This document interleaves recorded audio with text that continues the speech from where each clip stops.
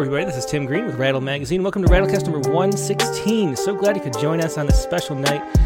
It's an unusual episode on an unusual time. It is Halloween tomorrow, and we are celebrating with a Halloween episode, focusing sort of on spooky stories, and have a little different bumper music there. That was Luck Witch by Audio Hurts to start off the show.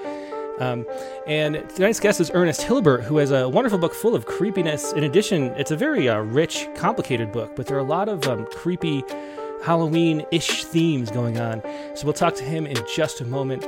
Before we begin, I should say that Rattle is a publication of the Rattle Foundation, a 501c3 nonprofit working to promote the practice of poetry. We've been in continuous publication since 1995 and are unaffiliated with any other organization. We just do this because we love poetry, and I know you love poetry too, so please do make sure you click the like button and subscribe and all that good stuff. And we will spread around the internet that way, so make sure you help us out that way. That's all we ask, and we hope you do that now. And we have, I wasn't planning on doing any Poets Respond this week, but the poem that we chose for Sunday actually happens to be a Halloween poem. It's by Henry Crawford, who I see in the chat there. But the poem is This Weekend, what's it called? It's As We Were Saying Goodbye. And I'll read Henry's note here.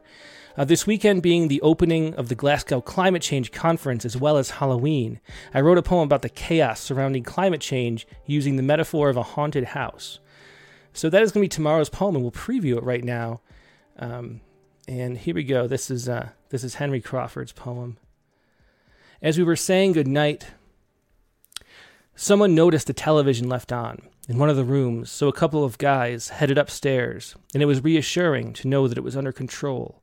But noises kept coming down the hallways, and the floors began groaning with the feet of searching people turning on lights and looking into rooms and sometimes shouting, "I've got it!" which some people believed, while others stayed more skeptical, patting the walls and opening doors, like the young woman who discovered a bathtub she couldn't stop overflowing, or the lawyer who came upon a stove with lit burners and an oven leaking gas, and they twisted the knobs right and left to no effect as the air got thicker and the smell of distant smoke even as we climbed to higher flights where we stumbled upon a floor of mousetraps so dense you couldn't breathe without setting them off. So we stood frozen together, and I bid goodnight to Jim and Martha Winkler, who were lost in thought as they considered the situation under the remorseful gaze of a wall-mounted moose. As one by one the lights went dark, and the glint dimmed in the glass eye of a stuffed monkey, as the moon escaped the only window. That is Henry Crawford's poem. It was going to be tomorrow's featured poem, As We Were Saying Goodnight, about the climate change crisis and the way the earth kind of does feel like a haunted house a little bit these days, given all that's going on with the environment. And now let's just jump right to our featured guest. Ernest Hilbert, like I mentioned, has this wonderful book called Caligula, which I'll put on screen right here. It's not his most recent book. I think it's his second to last book, Caligula, here. But it's full of really great Halloween-type imagery and scenes. And he's a horror fan as well as a poet and does so much more. So I thought it'd be a great guest to have for this week. And Ernest Hilbert's debut poetry collection, 60 Sonnets, was described by X.J. Kennedy as maybe the most arresting sequence we have had since John Berryman checked out of America. His other books include All of You on the Good Earth, Caligula, which was selected as the winner of the 2017 Poets Prize, the last one out. Hilbert currently keeps a heavily encrypted dark web poetry site called Coxetus. I don't know how you say that. You'll have to ask him. And a more public website to promote emerging poets called Everse Radio. Hilbert graduated with a doctorate in English, language, and literature from Oxford University, where he edited the Oxford Quarterly.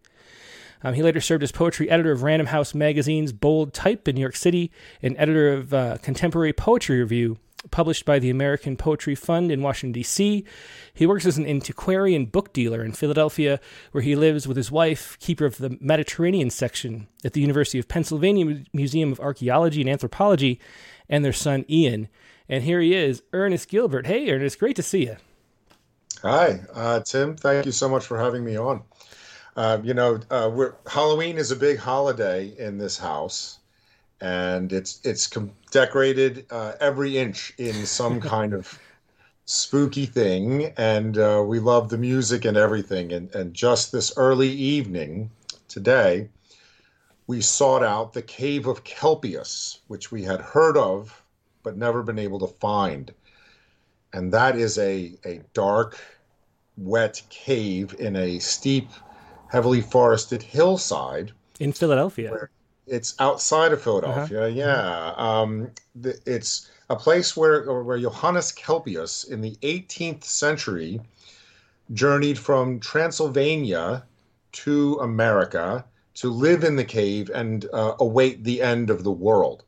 And he gathered around him this utopian community that included someone who painted the first oil painting in North America, things like this. And so we found it, and my son is 5 years old and was very brave in stepping in while we lit it up with our iPhone lights. So we just got back from that. I mean, then we were wandering these steep trails, and it got overcast, and then we realized we were losing the natural light. The sun was going down, and we were a little lost, and he was getting tired. Any parent has probably been through something like this. And then it was getting really spooky. And then I suddenly thought, oh no, I have to get home to do a special Halloween podcast for Rattlecast. Let's pick it up, people. Let's move. So we did. And so we got back. So I can read a poem if you like. Yeah, we usually start with a poem, and I think the first one we had was House on the Hill, which is a perfect Yes. start for this show. Right. So this one is not actually published. It's not in a book or even in a magazine yet. I've only read it live once before, and that was a week ago. So I've always been taken with the idea, like haunted houses are a staple of horror, ghost stories, what have you. And one of the great ones, of course, is Shirley Jackson's Haunting of Hill House, which has been made into 5 or 6 movies of varying quality. And in Stephen King's book, Dance Macabre, he talks about how important that book was for him by imparting to him the notion that there can be a bad place, not a monster per se or a villain, just a place that feels as though something is wrong. And he really worked that in The Shining, Pet Sematary, a number of different ones. And I like that notion as well, that visiting a place where it feels as if something's wrong. One of our great ghost story writers, I think the greatest American ghost story writer is Edith Wharton. And people sometimes raise an eyebrow when I say that. And they say, she's not scary. Yeah, well, they always say, well, she's not scary. She writes about social mores and class and things like that. No, actually, she has so many that Penguin Classics has a standalone.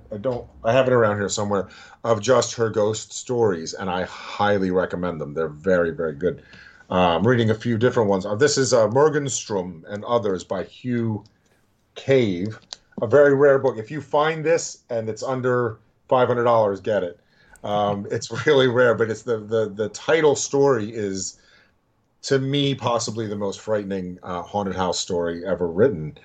But anyway, so this is called House on the Hill. But still it stands, oddly at angles to earth.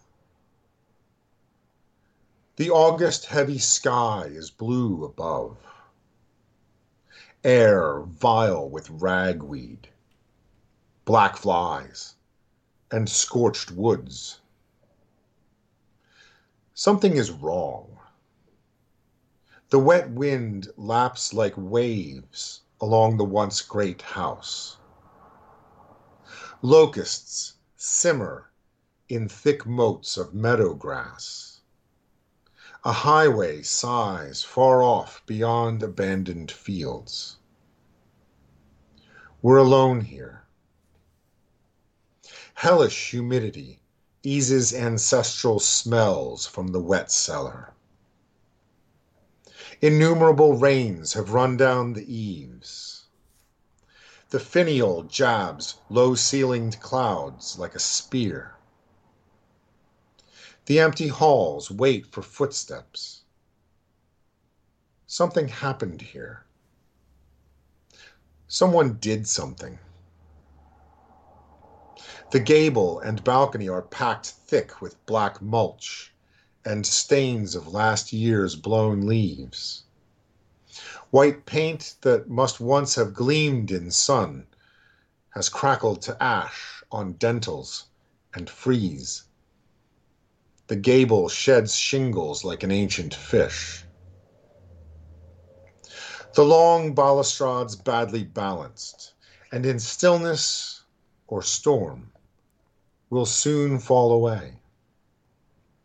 Glass is gone from the windows. Sluggish gusts go through the chambers like blood through a heart. You could almost hear it. The pit out back was dug to burn garbage Sunday evenings, leaving small bones, curious shapes, bits of glass. Something happened here. That's why we're here. Someone survived and settled down to forget. Other things happened too. They always do. Mornings in October, a consoling aroma of coffee lingered in these rooms. Pies were baked and peach preserves spread on toast. In January's icy dawns, maple smoke mixed with frost that slipped through cracks. Someone bundled a child and carried her up creaking stairs to bed. In springtime, someone shampooed a dog that splattered the porch with wild patterns of warm drops. But someone did something. They always do. You can feel it, can't you? Standing here with me? You don't know why, but I know you do. It's here, in this heavy air. It's in there. It's in the sour fieldstone foundations and the peeling paper, the rotting plaster.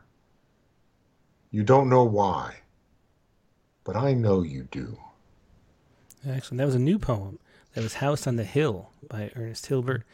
So Ernest, what are your thoughts about, horror, the use of horror in poetry, or the use of just sort of genre in general?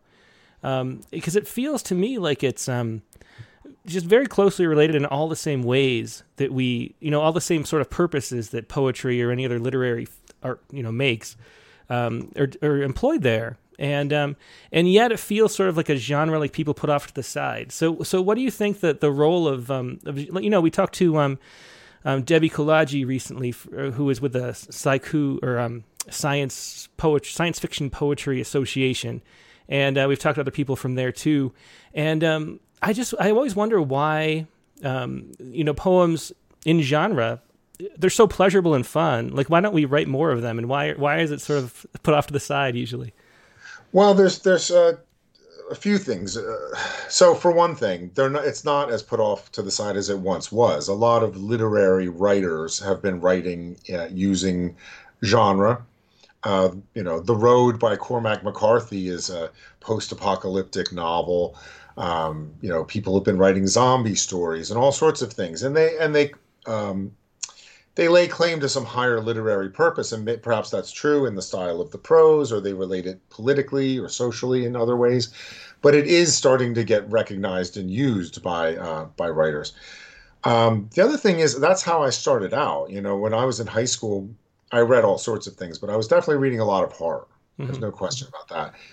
When I first started writing and publishing, I was 19, and the magazines, even for poetry, that I was appearing in were genre magazines. And so my first publication was in a science fiction magazine called, this was before the internet, so these were all print magazines that came in the mail. And it was called Figment, a magazine of speculative fiction. And I wrote a poem that they put on the back page called Crossings, I think, about deep space travel.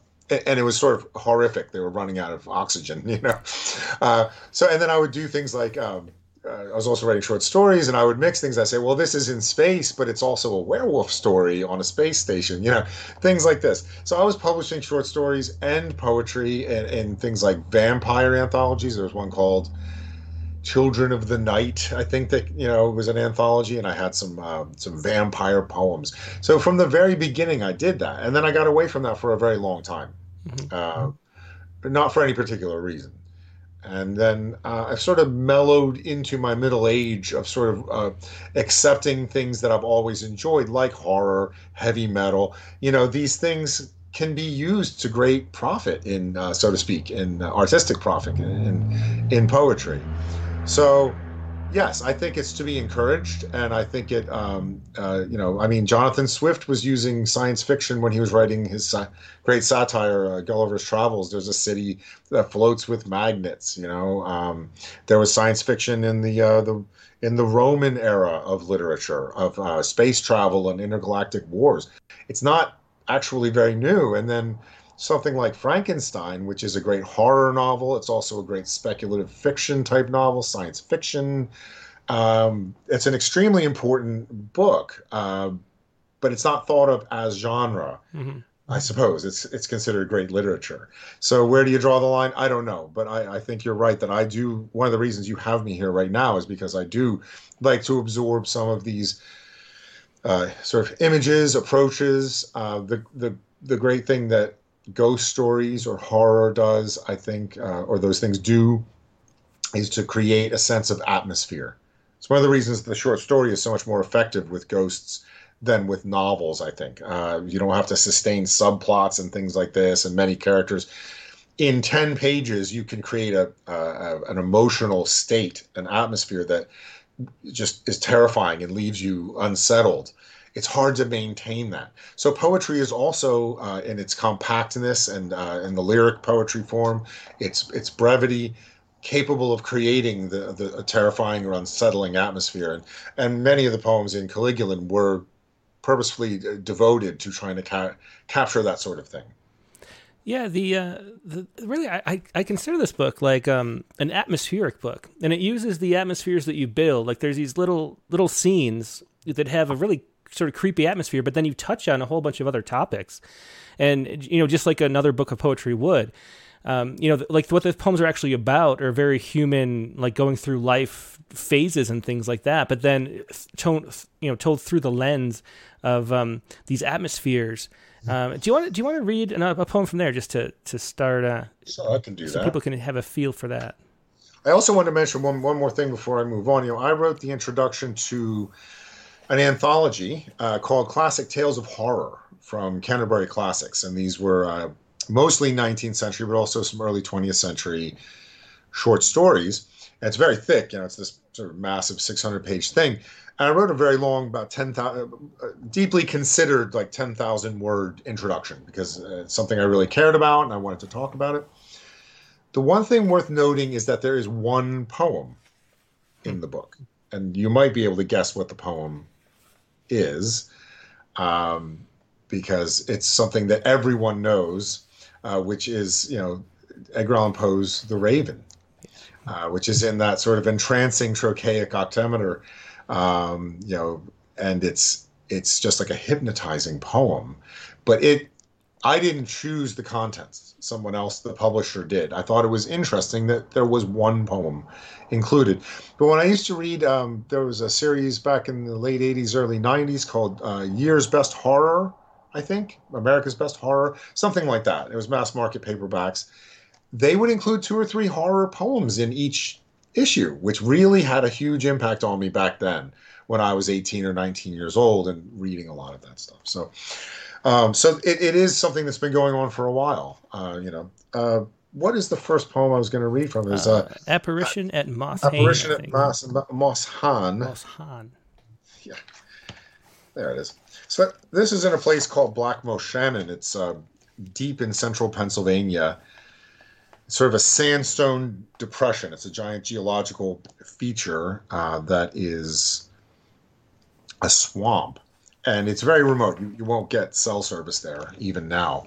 There's the Civilian Conservation Corps in the 1930s built cabins there that they call rustic cabins, which means it doesn't have running water or a bathroom. And you can rent these from the government still for, $30 a night or something like that. And there's a bathroom up the hill you can use. So we were at one of these when I wrote this, and it was at night, and I had this fire, and you're looking up at the way the fire is burning things below, and it's lighting the trees, and then above that you have the moon with these sort of clouds, very much a Gothic image, something you would see in a Caspar David Friedrich painting or something like that. So this is Apparition at Moss Hand.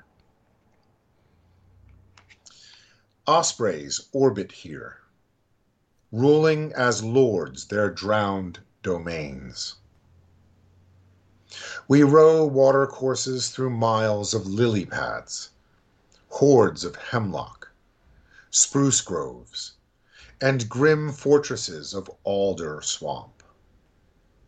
Millions of years flood this place, where salamanders slide in mud. Our Depression-era log cabin warms when we return in rain. As the storm passes, we stir fire from damp wood. It squirms and thirsts in muggy air, struggles up and catches barks. The pit smokes.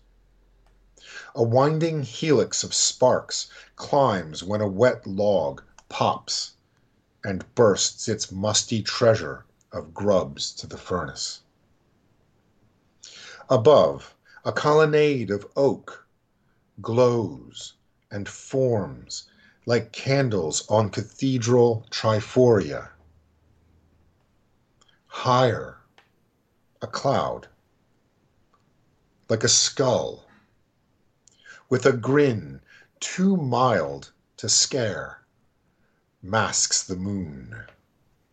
It shears apart in light to frost, feather, fin, a thing that never slows and always nears.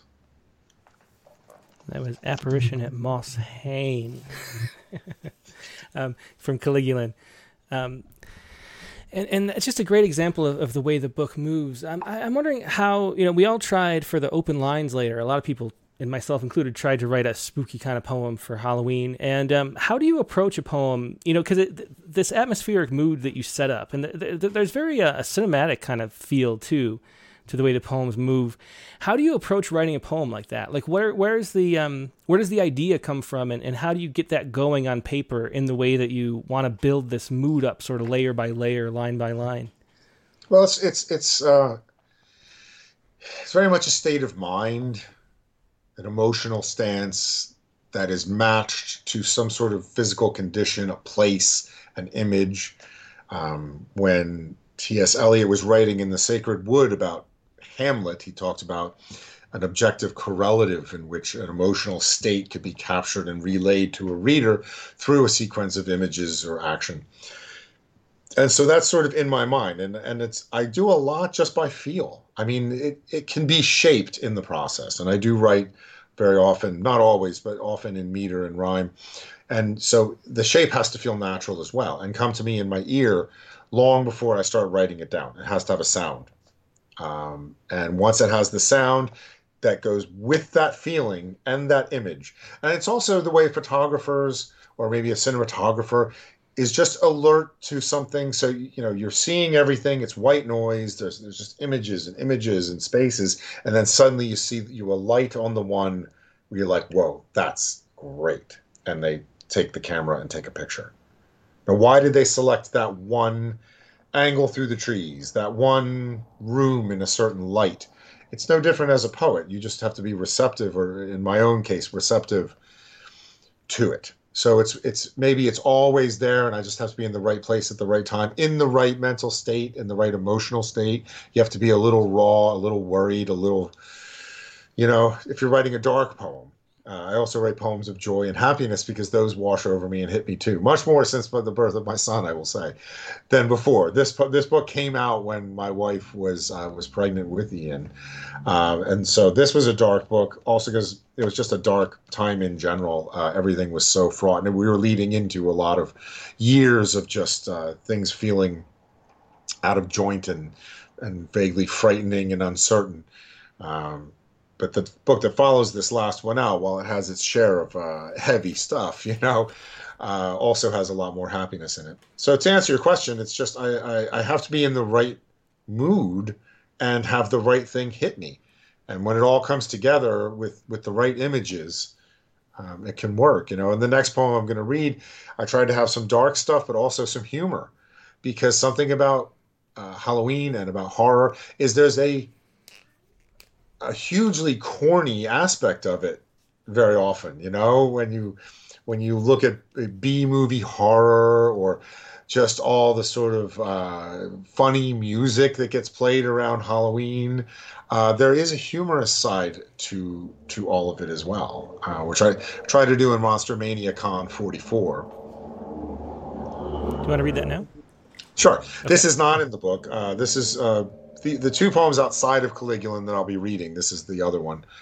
Are slated for a book I'm working on called Storm Swimmer, which has a chapter. Each chapter is 6 poems. There is a chapter that is all horror-related poems. This is from that, and it's called Monster Mania Con 44. This is that the con refers to convention. This is an annual convention. I think it might take place in a sort of go on tour and appear in a few different cities, and you have people there to get things like autographs, a lot of cosplay and dress up. People seem to take this is beyond Halloween dress up. I mean, it usually takes place in the early summer, but the costumes are perfect, where you really think you're seeing the characters from the movies. It's a little unsettling, actually, how good the costumes are. And they're there to get, a signature from someone like, I think one of the rarest of the people who played Jason Voorhees from the Friday the 13th movies. In Friday the 13th Part 2, before there was a hockey mask, he wore a sack, like a grain sack of some kind. His signature is the hardest one to get of all the Jasons. So if he's there, it's a big deal, and people stand in line in this. And there's also this dissonance of like all this horror, but it's taking place in this hotel that is designed for luxury and comfort, and for fun. So anyway, I'll read the poem. Hopefully it'll speak for itself. It's called Monster Mania Con 44. They're here where they feel safe for once. The plush lobby of the Crown Plaza Hotel. Zombies are common.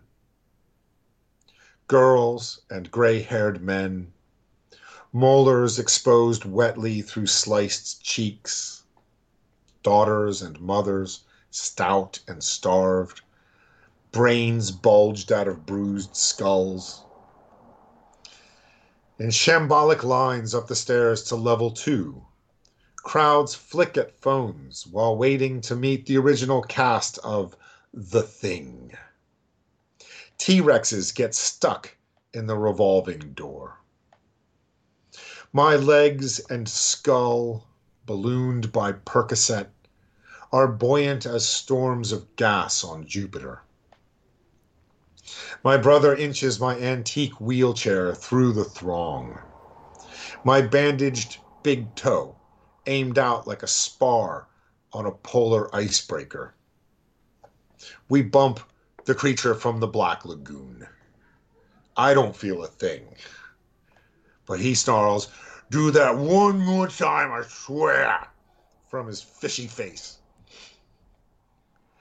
Some don bold red hats emblazoned in white, make horror rated R again. So much corpse paint, so many corsets and fishnet stockings, cat's eyes contacts, raven hair and Victorian jewelry. So many living dead girls slumped like dolls, seams sewn along once severed limbs, who love the young men who grin to kill. Outside in biting wind, late sunlight cuts. Out here, they're paler, thinner, fatter. Pimples no longer masked by makeup. Some slow with canes, limping careful monster steps. The obese fixed in their custom wheelchairs, and the frightened sad glint in the eye of skeletal teens, wondering what beasts they can safely reach for to hug goodbye. The cars that overflowed the lots are parked instead for miles along an access road. The cars thin as the sun goes out behind the trees, until there is only a solitary rusted Toyota out in the gusting cold. Bumper stickers for Walking Dead and Insane Clown Posse on the loose rear bumper. Abandoned at an angle on the snowy mud off the asphalt, where the long dead grass grades down to frost that rings like wraiths a blackened lake. There was another new poem, Monster Mania, Con 44. So if anybody has any questions, I'm getting a slight echo. It's gone now. Okay. So anyway, if anybody has any questions for Ernie, please leave them in the chat windows, either on YouTube or Facebook. I'm watching both, and I'll just pass any questions you have along, so just leave them in the chats. If you're watching on Twitter, I don't pay attention to Twitter, so you have to go to Facebook or YouTube to share any thoughts. But I want to talk more about what we were talking about before, which is the creations of poems. And it was really interesting to hear you say that that the sound comes first before the poem even gets on paper, which is interesting. How does that appear to you, the sound itself? And it brings up another question too about your use of form, which you're really well known for rhyme and for sonnets. I mean, the first book was 60 sonnets. You sort of play around with different forms and out of form too, or out of rhyme anyway. Still strongly metered, I think. So what do you mean by you have to have the sound first? And is it the first line that's in your head, or is it the whole poem is in your head? Yeah, often it's the first line. I mean, what's funny, the first two books I had were both collections of sonnets, 60 each. The second one was called All of You on the Good Earth, which came out in 2013. Yeah, sometimes that is certainly the case. And so, to roll back just a second here to when I did Apparition at Moss Han, ospreys orbit here, ruling as lords their drowned domains. That came to me as a start. And then I wanted to keep that sound going. Sometimes it's a thicker sound, sometimes it's a thinner sound, which is to say there'll be more consonants. It also works with syntax. You have long stretched out. When I want to do a breathless thing, like I did in Monster Mania Con, syntactically it cascades for a while using commas, semicolons, dashes to keep it flowing. Sometimes it's tighter and heavier and is in stricter measures that strike the ear differently.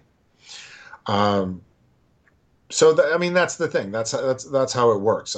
So it's as I said, these things change. Sometimes you have that first line and you think this is great, and then when you've written everything, you realize that has to go, and you remove it, and there's nothing there. I think is it Frank O'Hara or is it John Ashbery has the poem about like his friend the painter, and he has like, is it an orange or a sardine can or something, and by the end of the painting, the painting still has the original name of the thing that was in it, but it's been removed and something else has taken its place and it's become a pentimento, something like that. So there might be the ghost of that line haunting this thing, but the line's gone. So that's what I mean by the sound. Are we going to be dealing with short lines, long lines? We're going to do with like rhyme or not to rhyme, close rhymes, whole rhymes, half rhymes.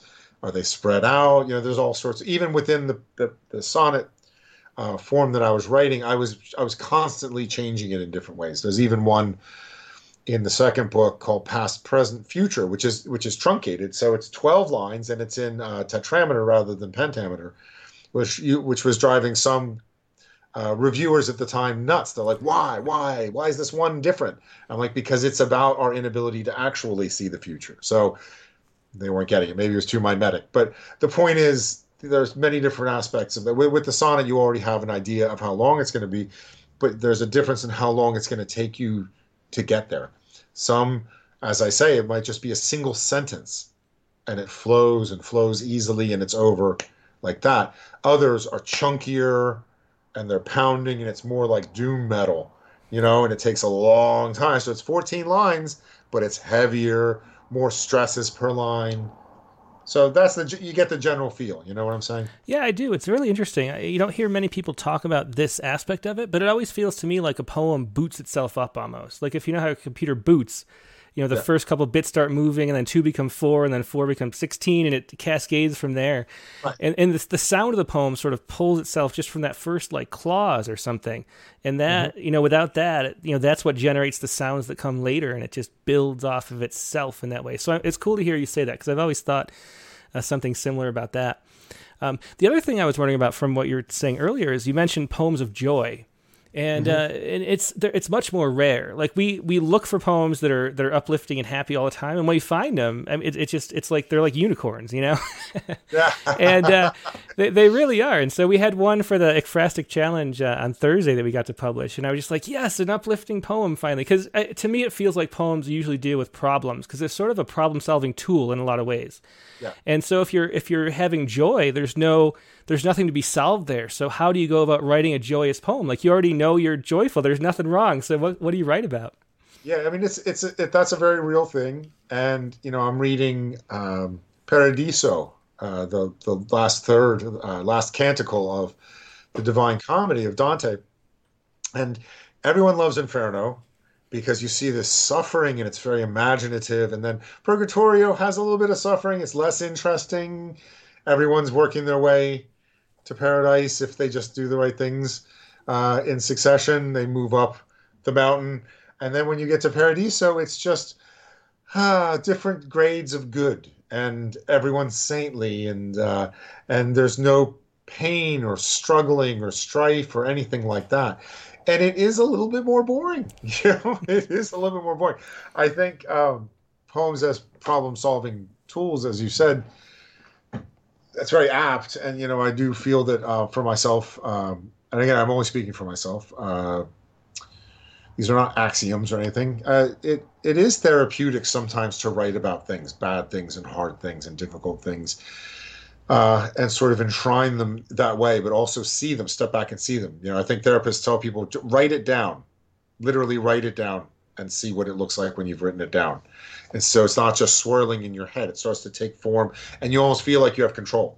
Well, you do have control of the artistic process, which gives you a feeling of agency and power. Even if it's just on what you are doing on one page, it is there.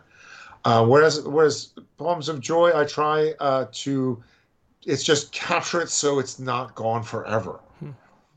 And try to transmit it to someone else, because it won't even be there for me anymore an hour later, because I think you have to be surprised by joy.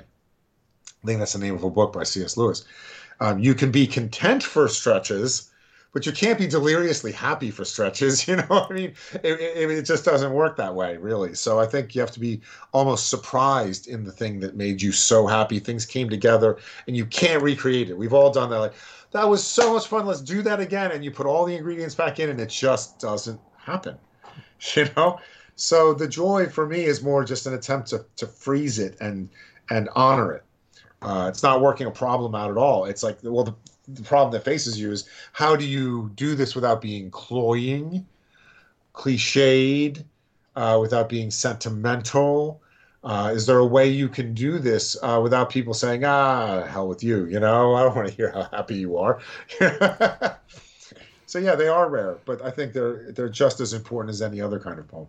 Yeah, I think, a lot of times I think of poems, and it goes back to the horror genre thing, where I think poems or just storytelling in general evolved as a way of as a teaching tool. Like, we learn about the world and what's good and what's bad and what to do and what not to do by these tales. And so horror and those kind of that genre type story, is a cautionary tale, and it's something you can learn from, and it comes out of the collective unconscious, kind of, the zombie movies in relation to the atomic fears and things like that. So they do play a role like that, and it's weird to think of the way that joyful stories play, like as a positive lesson instead of a negative. Yeah. But the surprise is an interesting way to look at it, because joy does have surprise. That's a good way to put it. I never thought of it that way. Right. Let's hear another poem. What do you want to read next? Oh, so I'll do another one. This is again from Caligula. This is one of these ones sort of ripped from the headlines, so to speak, just the title. The title just sets the tone. It's called Hotel Water Deemed Safe Despite Corpse, which, as grim as it is actually almost funny. I know it. Yeah, I remember this headline too. It's one of those headlines that just it stands out real. in your memory. Yeah, I do so remember that. It's very, very haunting, and it's traumatic and terrifying in its way. And there's this video of this woman at a hotel, maybe in Los Angeles. It is, yeah. And she keeps getting on. That's the footage from the camera on the elevator. She keeps getting on as if she's being chased by something, and you can't figure out what's going on. And she's going from floor to floor, looking terrified and moving around in erratic ways. And then her body was found in the water tank on the roof. And then hotel water deemed safe despite corpse was the hotel telling people, no, it's fine, really. It's okay. You can still stay here. And what it does is sets a tone for a poem that doesn't even actually have a subject, per se. It's just about anxiety and terror. And so hotel water deemed safe despite corpse. Some dawns you want to hide on the far side of the sun. Your flanks staved in, reserves spent, mercenaries in revolt. At least that's how it feels. Ill warnings lap all night in the tide. Other news, too. Rancid smells steam from a vent. You can only wait for what a day reveals. One more hour, awash in trivial terrors. Storms come together to make this weather, which, though bad, like us, won't stay here long. You need to get control. Make no errors. You need to focus. You need to stay strong. When someone dies, there's a lot of work to do. You need to pull yourself together. No time for distractions, or to ask why, or who. That was Hotel Water Deemed Safe Despite Corpse from Caligula. Let me see. So a lot of people have mentioned already that you have a great reading voice, which I wish I had. I need to take lessons from you. I can't see any of these comments, so keep them coming. That's great. No, yeah. So Dave Williams says beautiful reading voice here, and I wondered about that, about how you go about that, because I feel I end up getting like caught up in the way I would read a poem to myself, which is like a sub-vocalized voice in my head. But I tend to like think too fast and move too fast, I think. And you take your time with it. So is that a conscious thing that you do, slowing it down, or is that how you enjoy poetry? Like, how do you think? And you don't have the poet voice either, where it's like overly enunciated or whatever. Right. So how do you think about the reading as a performance? Well, yeah, I mean, I'm trying to bring out the dramatic contours of the poem, and it's written for my voice, so that's the thing. I'm not writing this for other people. I hope it's designed in such a way that you can't really do too much devilment to it. Like anyone who reads it, it's going to come out right. The rhymes are there, the meter is there, the right words in the right place, in the right order. But it's really written for my own instrument, and so it's got a little bit of the basso profundo. It's got a little bit of the seriousness and the slowness. And I know your style. I've been lucky enough to read with you twice in New York City and in Los Angeles. I hope we can do it again someday. That'd be great. You write a very different style, and it's and that does tend to go. It's just American Fractal, right? It's just like things are coming from a million directions, and it's more associative and faster. But it's just like different kinds of music. I mean, that is what's important about poetry, is the music of it. Prose doesn't have to have any music to be successful. You have writers like Philip K. Dick who, just they wrote with their hands more than their brains. It's all idea, concept oriented, and it's very powerful and important stuff. But word for word, it's just slammed out on this Benzedrine 18-hour, rush. And so you can't get away with that in poetry. So poetry might have a light music, it might have a heavy music, it might be l'allegro, it might be il pensiero, as Milton did, and those have very different sounds and they have different feelings. And so yes, this is all intentional. I do design it to be read deliberately, so to speak, and with dramatic emphasis, because my one complaint, I co-host a poetry reading series here in the city in Philadelphia. I've been to many, many poetry readings. I own many vinyl albums of poetry, and I have a vast amount of it on MP3 and things like that. A lot of things, people are too fast. They're going as fast as their brain, or they have maybe some anxiety where the type of poetry they're reading doesn't benefit from going fast. There is poetry that should be read fast, but it's written to be read fast. It's like thrash metal. It should be played fast. That's what they designed it to do. That's what the drums and the guitars are doing. It would sound ridiculous if you slowed it down.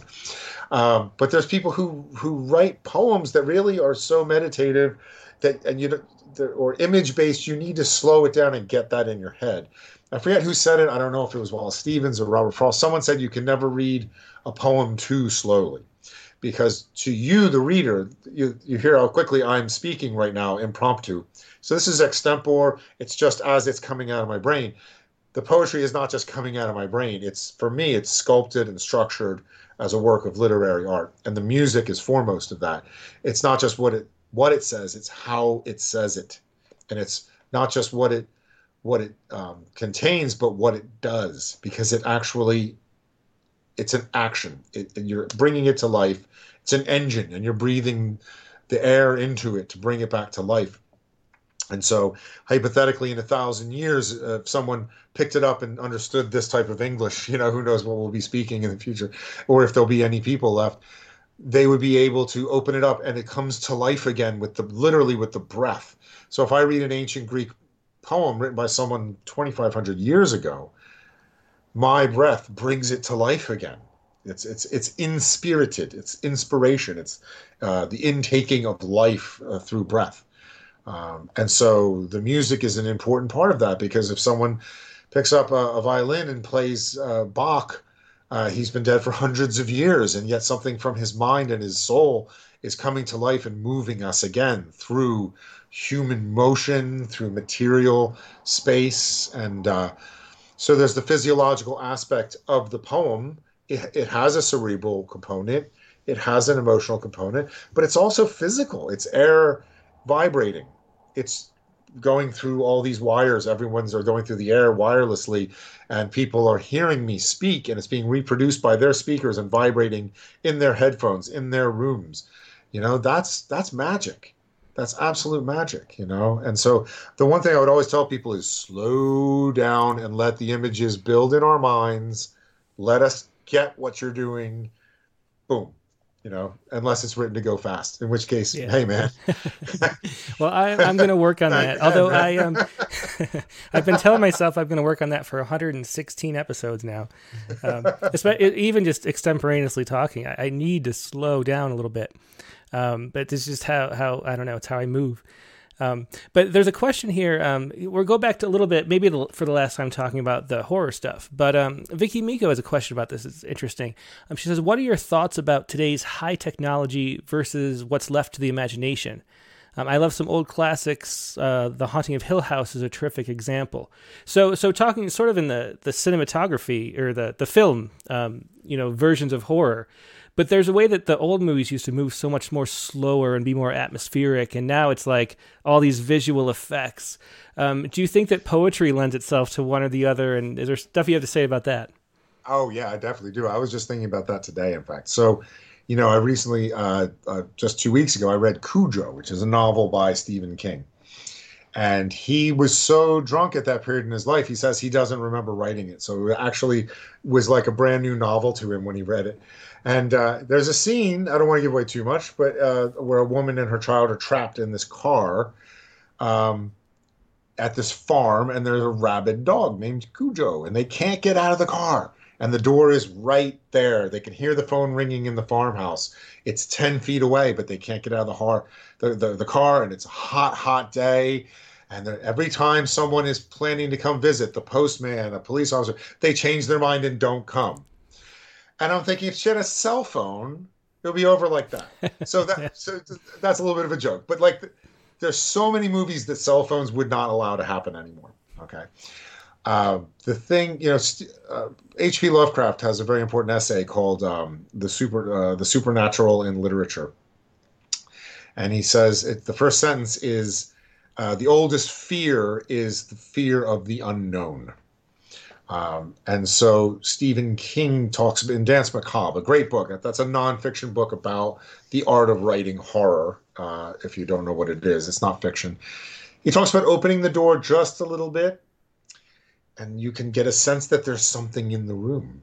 And every single viewer or reader creates their own most terrifying thing. But if you fling the door open, oh, it's a monster with 3 heads. It's really not that scary. So the problem with CGI is this. I have a theory, which is that, the more money you put into a horror movie, the worse the results are probably going to be, for 2 reasons. For one thing, the money in movies usually is going to go to one of 2 places. Famous actors. So as soon as I see an actor I know from something else, I'm not scared. It doesn't feel real anymore. I don't want to see an actor who's really good looking. I don't want them to all be really good. It just feels fake. Show me some normal people. That's terrifying. It could be me. The other thing they pour the money into is CGI. And they have to use it. That means the door has to be thrown open all the time.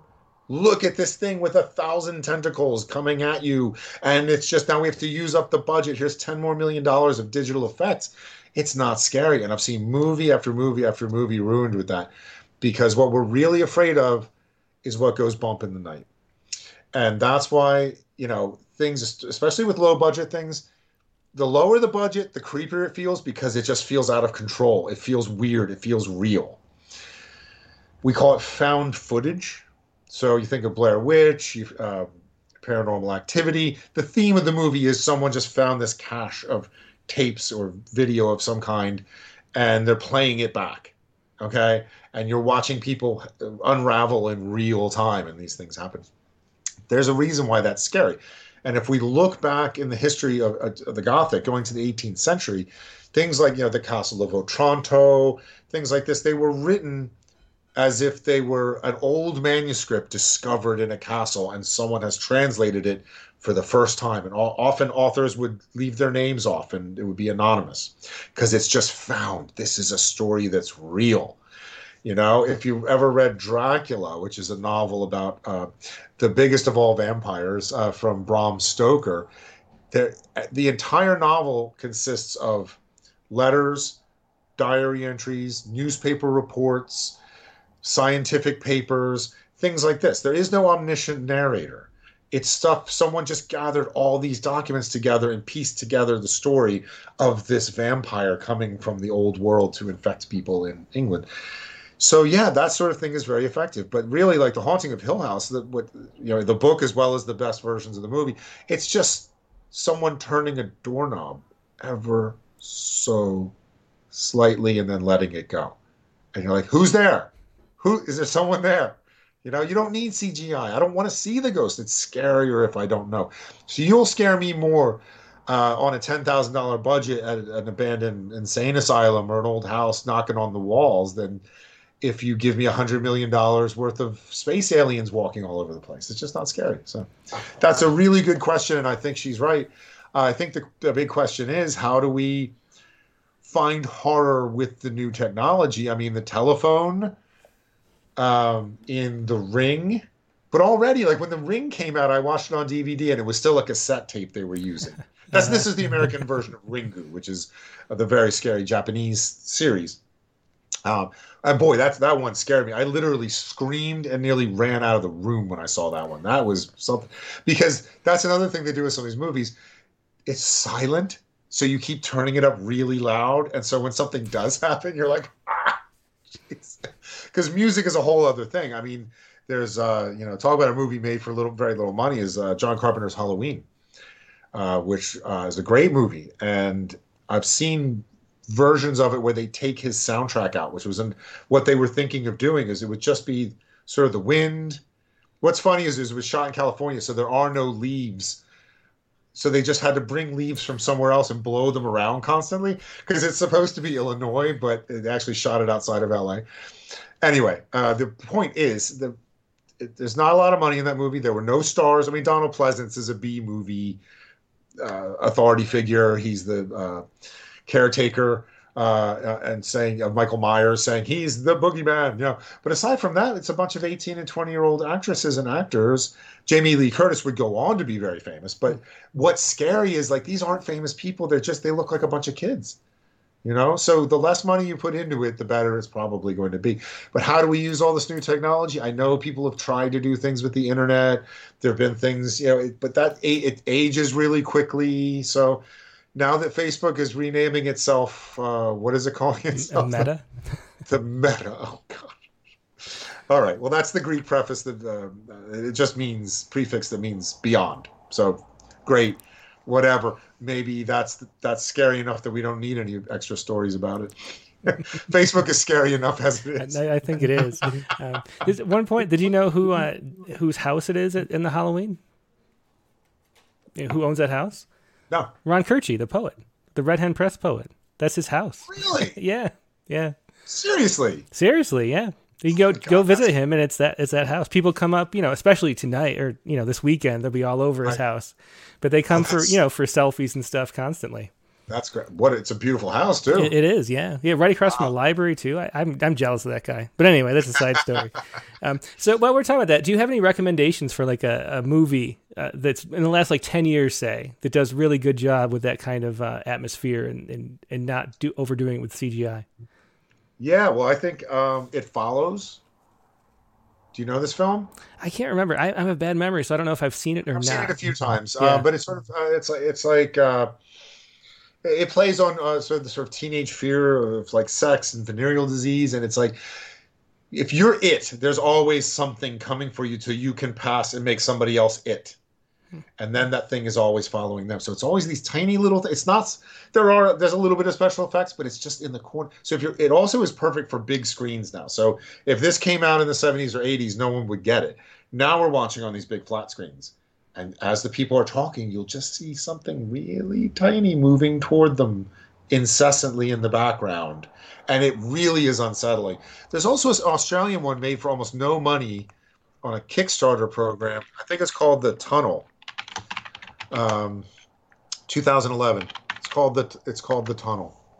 It's an Australian film that's made where they just basically took cameras down into the sewers below Sydney, Australia, and it's creepy. It's a found footage monster horror film about some kids. It might not be kids. It might be like the government keeps taping off all these areas. And I think that it might be an investigative reporter who's like asks her cameraman, that's why there's a camera. You have to explain why is there a camera on all the time in the found footage movies. And says, hey, like, let's just break in through the police tape and see what's going on down there. So, woo.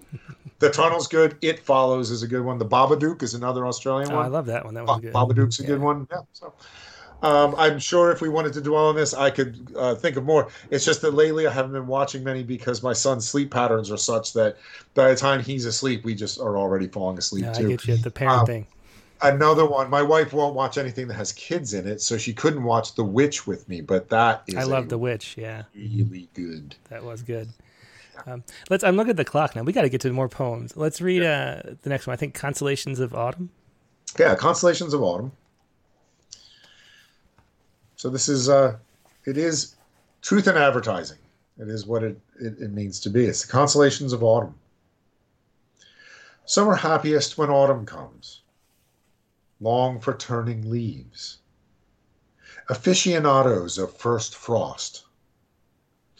Put out gourds, ornamental sheaves of wheat. They dress front porches as forsaken tombs. Imagine themselves ghoul, zombie, and ghost. Use kitchen knives to jab holes in sheets. They relish mornings when windows are sheets of ice. Yearn to don soft panoplies of scarves and gloves. And wait all year to welcome the hard freeze that forces birds south, woodchucks to earth, mice to infiltrate warm cupboards. Learn to love all that leans into its finish. Truly pleased to bask in bereavement's graceful glow, alive in it until it, too, must go. That was Consolations of Autumn from Caligula. I know I said I want to get to other topics, but we do have another question that I thought was interesting about horror and things like that. And that was, you have to find it again, though, in the chat window. It was Patrice Wilson. Yeah, Patrice Wilson says, I've read analyses of why people are attracted to horror, and they're usually Freudian. I always thought it was more complicated than that. Do you have any thoughts about the Freudian compulsion to horror? Well, the Freudian aspect sounds complicated enough to me if you actually go and back and read the Freud, as opposed to, we throw Freudian terms around, but when you read Freud, it's a little bit more fraught, a little bit more difficult. There's a few different theories that I maybe have. I don't know. I think one, it depends, because horror is a big tent. It's a broad subject. And there's everything from atmospheric, quiet things that leave you unsettled, a ghost story, as we mentioned, to slasher films that gross you out. And I think those on the one end of the spectrum, it might have a little bit more to do with why we ride roller coasters or bungee jump or do things like that. Because there is actually a sort of an adrenal thrill that comes with facing something that we're scared of. Like going into an amusement park haunted house and letting them scare you and jump out at you. And you're like, ah! There's an old prison here, Eastern State Penitentiary here in Philadelphia, that is sort of a standing ruin. It's still there. But they do a thing called Terror Behind the Walls every year, where you go into this ruined prison and you're chased by people who are absolutely terrifying. I mean, they come after you with chainsaws, real chainsaws with I guess the teeth are off, but nonetheless, when someone's waving one of those in your face in a meat locker, you're like, oh my God, So it's because it gives us a thrill and we feel relieved when it's over because we survived it. In terms of other things, it's also like revisiting the scene of the crime, or like ghosts are sort of these echoes of some horrible thing that happened long ago that is unresolved. In something like Haunting of Hill House, one of the things that makes it so beautifully complicated in a Shirley Jackson way is that we don't know if it's happening or if it's just being imagined. Is this woman just writing it on the walls herself? Is she actually, because they make it clear she's a little shaky, she's a little troubled. The people with her know that she's got a history of maybe hallucinating and acting out in odd ways. And so we're seeing it from her perspective, not in the first person, but she's the character we follow. We're seeing it from her perspective, and we're left wondering at the end if any of it even happened, or if this is a deep-seated trauma of her own that she's acting out in some way, which is just as frightening. So the beauty of that is we don't know which one it is, and they're both equally frightening. So there's that. And so there's the returning to the scene of the crime. There's also another aspect of horror, which is like, wow, my life isn't that bad. I'm not chained up with a hacksaw with someone telling me I have to saw my own leg off or my spouse dies, or whatever they're doing in the Saw movies. So once you survive that, it's like, wow, things weren't so bad. So it's complicated because horror is complicated, and there's so many different ways of doing it. As I said, it goes from Munsters humorousness. My wife and son are down in our basement watching the Munsters movie, which I didn't even know existed. I know there's a new one that Rob Zombie's making right now, but there was a full-length in-color Munsters movie that came out that they're airing on one of the antenna stations around here. So they're watching that. That's where we get to see what their actual colors are. They're green. Which the old show is black and white. So that's goofy. The Addams Family is goofy. But I still got a little scared as a little kid when I saw Addams Family. I was creeped out by the hand that comes out and answers the phone. Cousin It is really creepy and scary. So there's a humorous end. There's a scary end. There's the traumatic end. I mean, if you watch Texas Chainsaw Massacre, some people say that's like the channeling of the unresolved horrors of the Vietnam War or something. Like, people have these grand statements, but it is an exasperating and exhausting and terrifying movie that is just screams and chainsaws roaring at you for 3 hours. It's upsetting. Like you feel like you've been really put through it. And there's plenty of people, I'm sure, who have no interest in horror whatsoever. I'm sure a lot of people don't. And as I get older, I'm more just into the quiet horror. That's what I want to see. The quieter, the better. No CGI, please. It's just I don't even need to see it. Let me imagine it. Yeah. Well, for me, the am I going crazy is the scariest thing. Like I even, when I was a kid, like mirrors scared me. Just the idea that I would see something in the mirror that wasn't there was like the scariest thing that I could imagine. And then even at like 20, I worked in a dark room at Kodak one summer during college. And, if you're in a dark room, it's like, sensory deprivation. Completely dark. It was this really sensitive movie film that we were doing. We were punching the little feed holes in the movie film, and we'd sit there for 5 minutes while the machine ran, and we just like refeed the machine every time. And you can't see anything. There's no like watches. There's no light, and you can't hear anything. And you start seeing things, man. And I got scared, like as an adult, just being in a dark room all day. But it was the idea that that I'm seeing something that's not there and no one else would see. That's like the most frightening to me. There's a great Henry James also wrote really good ghost stories. Talk about quiet. And there's one of them, I forget the name of it, Sir Count Ormond, I think it's called, where there's a woman who's at maybe at a funeral or some kind of gathering, and she can see this creepy guy, but no one else can see him. And so she has to keep pretending he's not there while she's making conversation. And then she meets another guy, and he's like, "Do you see him too?" And so they connect by both being able to see this person, this apparition no one else can see. Also, mirrors are profoundly creepy things. We take them for granted. I mean, even ancient Greeks and Romans, they would polish metal, but they didn't have glass the way we have glass. That is reflective glass. We take it for granted. There's mirrors all over the place. But there's nothing worse than being in a place where you're an unfamiliar place and in the dark, coming up to yourself in a mirror and not knowing the mirror is there. It's scary. And the thought of something being behind you in the mirror, and then you turn around and it's not there, or you go down to splash your face, and when you come up, there's something behind you. Like all these horror movie tropes. Yeah. But that's a good lead-in, I think. That is actually. It's an accidental lead-in. But the next poem on here is I'm leaving an old mirror out at the curb. Yeah, I mean, if you think there's a superstition surrounding mirrors, which is that it's 7 years of bad luck to break a mirror. And so I thought I had this like full-length mirror in this black frame, and it was starting to fall apart. And it's something like, when I first moved to New York, I lived with like 4 or 5 other people in this huge loft downtown, and people left things, took things over the years. It didn't matter. And it wasn't mine, but I took it with me. And so I carried it with me everywhere until I got even to the house where I am today in West Philadelphia.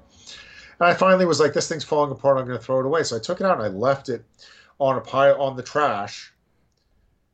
And as I walked away, I looked back at it and saw myself reflected fully in it, as if I were throwing myself away. Oh, wow. And thought, well, when that gets smashed in the truck, that's definitely going to be 7 years bad luck for me. So I wrote this poem. It's called On Leaving an Old Mirror Out at the Curb. What do I call you at the end? Witness? Mimic? Tyrant of the departed years, at times flatterer, others still life, ghost, pure pool, twin, ludicrous door, or clearness leading nowhere, yet alluring as a frontier, great eye, roommate, spy, ominous, silent host. Despite all you've witnessed and returned, you recall nothing in your absolute present. Silent movie, brittle glass bed, leaning gurney, knowing only what is shown, nothing learned, what occurs but never what it has meant, will be, or was. Forgive this last journey into the earth, where you'll be bent and crack, where you'll shatter but be serene as stone, free from vanities that bathe the bone, razors of cold light lodged blindly in black. It was on leaving an old mirror out at the curb from Caligula. I do want to move on to other topics, but people just keep having interesting questions about horror. And Nate Jacobs asked something interesting here over on Facebook. He says, is there a poetry equivalent to the horror film jump scare? I would love to read something like that. Is there a poem you've ever read that manages that kind of like bam, like a, that jump cut kind of scare? Oh, I don't know. So is that you mean the technique? Is there actually something called jump scare, or just you mean the technique of jump scares? I think I don't know. I'm not sure what he means. That's what the question says. I mean, possibly. Can you think of that? Here's a different question. Can you think of the scariest poem you've ever read by someone else? Is there something that actually like shocked you as being scared while reading a poem? I don't know. We'll see if my last poem can do it, though. Okay. But before we move on to that, I want to talk a little bit about this dark web poetry journal, which I didn't know how to pronounce. How do you pronounce that? And what is it? Cocytus. It's a river in hell. Uh-huh. In the the classical concept of the underworld, So what is that? Like, why have a poetry journal on the dark web? And what is it? Like, what is gained from it? I've never heard of anything like this before, so I'm just curious. Oh, really? Yeah, it's probably the same reason I sold in poetry NFT too. Yeah.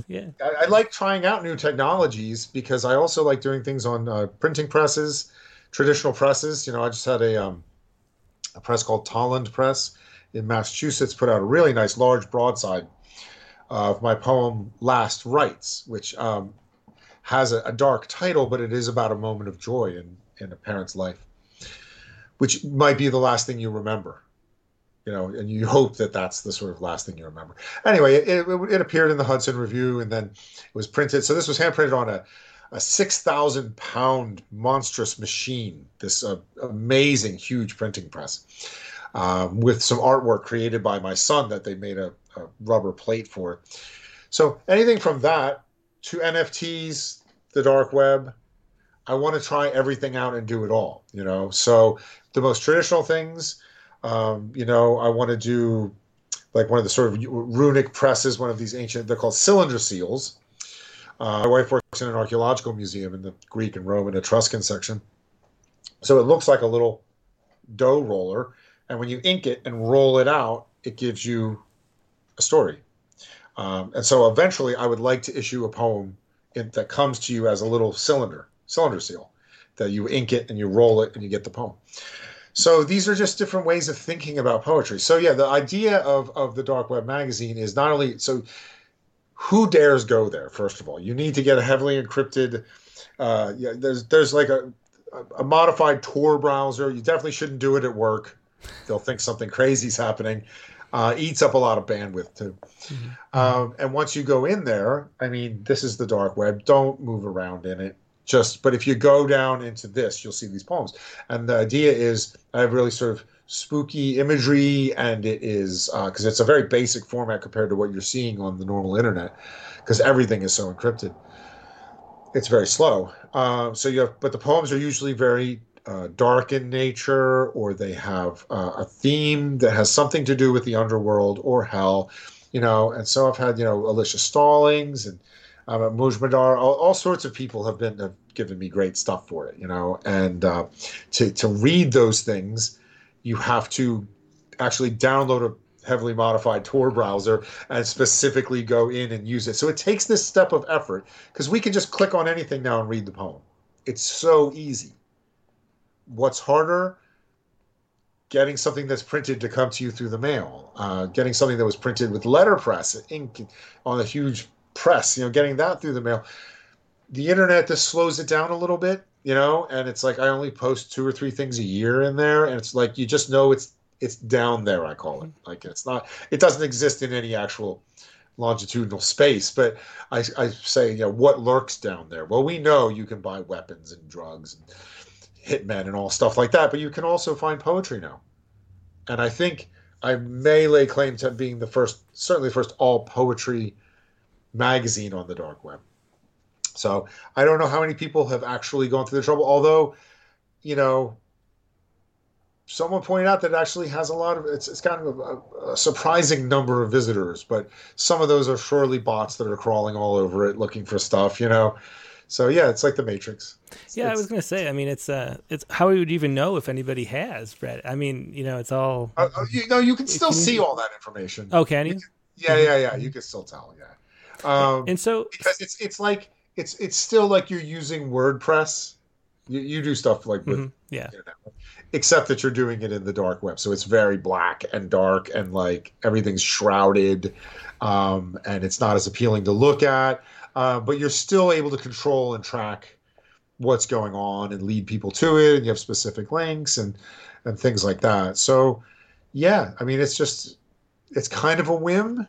I lay no claims to this being of great profundity or importance. It's interesting, though. It's an interesting concept. And then the NFT thing, too, just really quickly, do you think that's the future for poetry, or do you think it's a one-off type thing?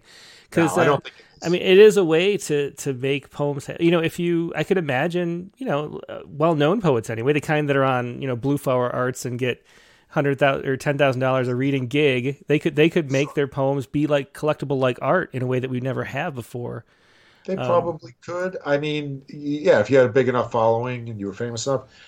John Poach, the Texas poet, like he collects them, he buys them, he sells them, he's big on it. But the thing is, to create it, it was a huge pain. I mean, I sold it through OpenSea, which is the NFT marketplace that is housed at Hunter College MFA program in Manhattan. And it is a poem called Riddle Me, which is it is its own answer. I mean, it is an NFT poem, and it's written in meter and rhyme. So if nothing else, it may be another first, which is the first NFT poem to sell, and if not the first to sell that uses those implements, and also is a riddle about NFT poems. So it was another thing where I figured, let's get into this. Let's find out what the possibilities are. I'm willing to go on record saying I don't think there's a great future for it. I don't think it's that important. I think for visual arts, maybe, but even that seems to be cooling off now. It's the whole crypto thing. You need to have a crypto wallet in order to, and you have to buy Ether in order to create it and host it there. And then someone needs to buy it using a cryptocurrency. You can't just use regular money to buy it. So that's all. Who knows? I mean, obviously, cryptocurrency is here to stay.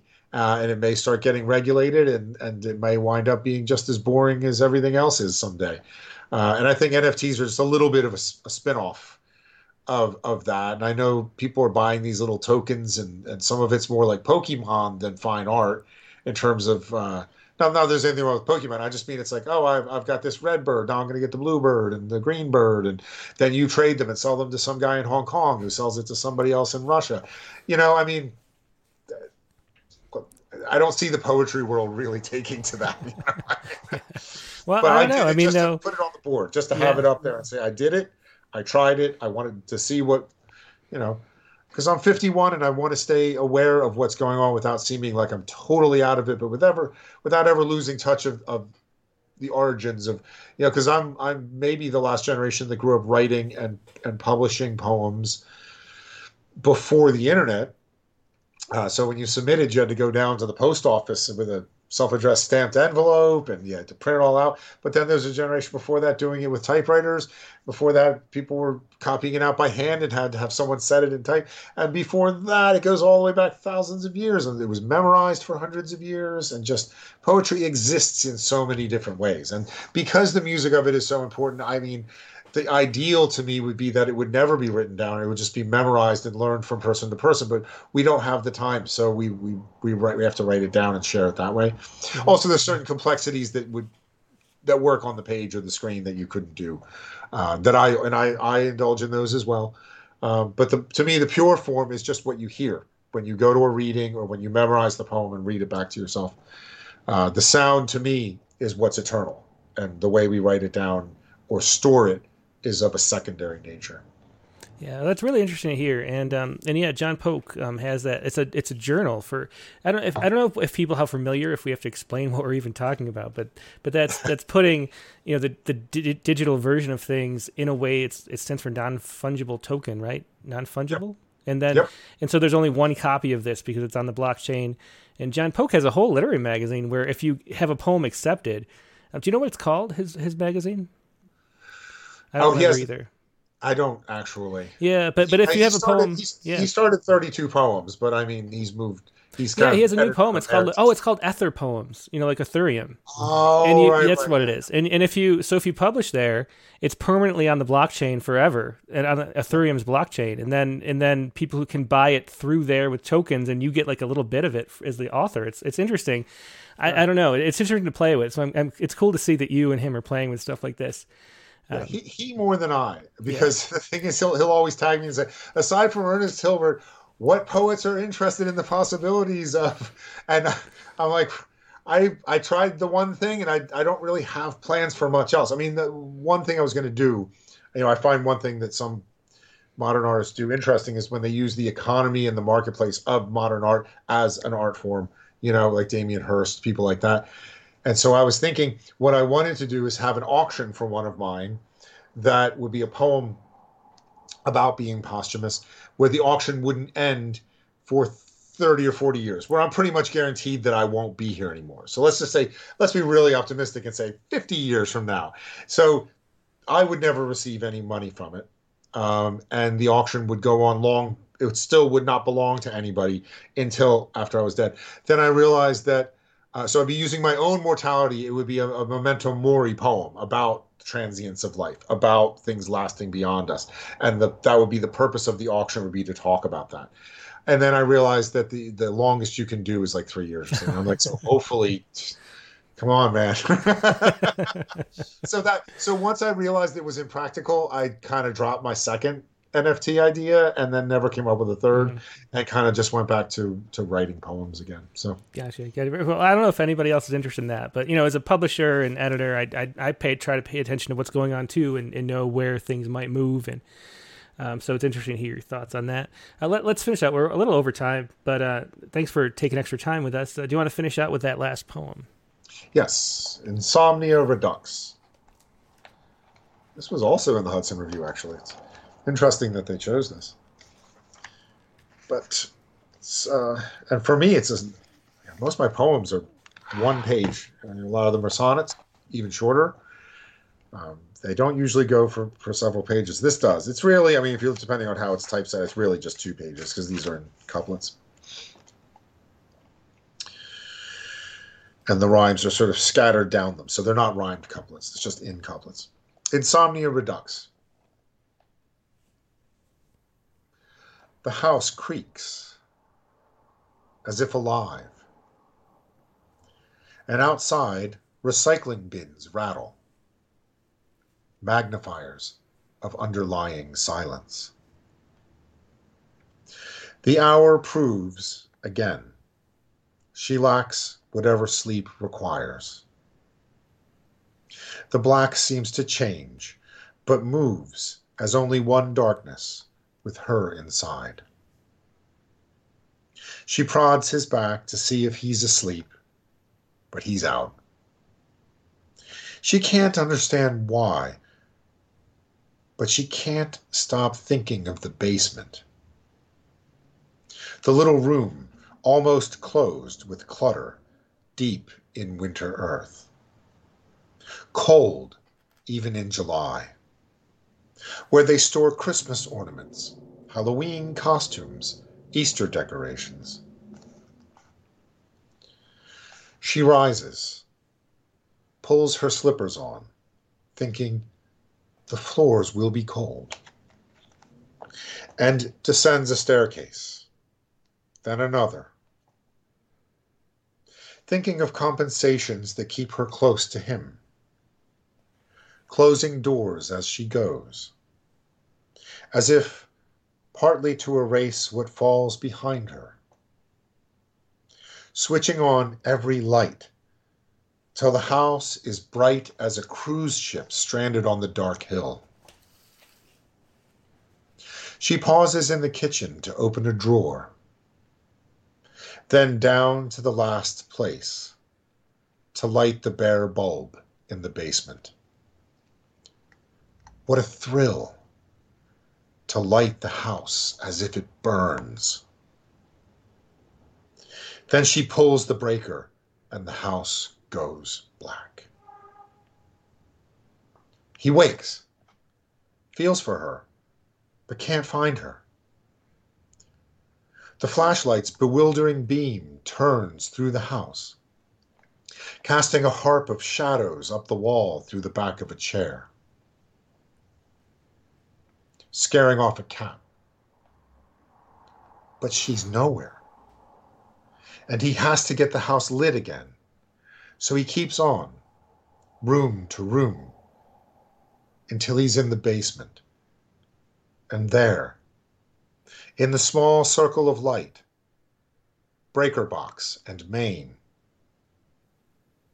he sees someone kneeling and weirdly still, slumped doll-like, hair shrouding face.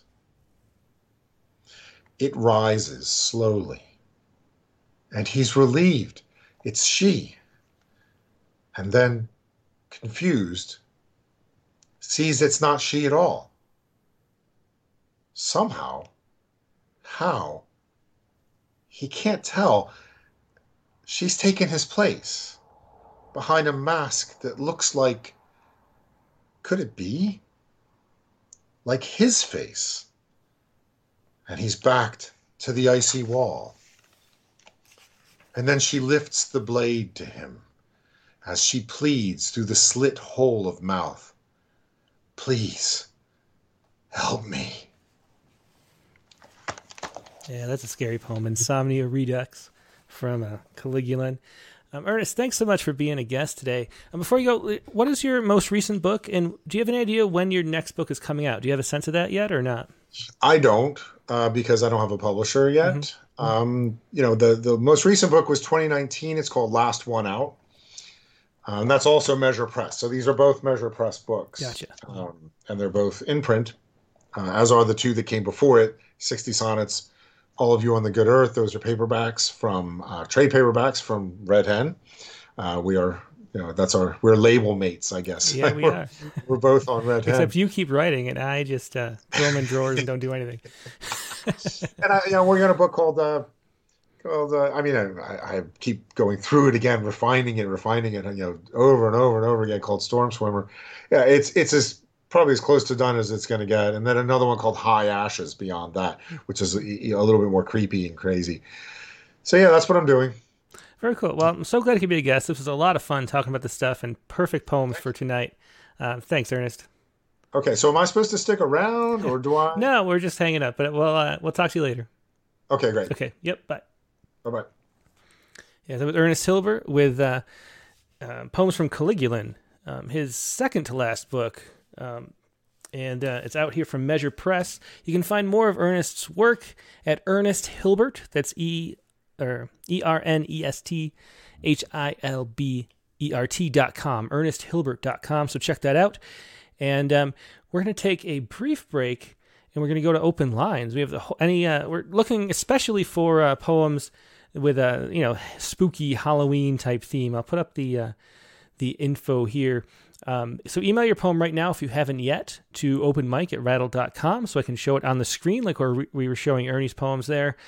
And then call in one way or the other. If you'd like to be on video, it's over Skype, and just type Rattle Poetry into the search bar and on Skype, and then say hello in the chat message. I'll see you, and that's how you get on the call list. I'll call you back when it's your turn.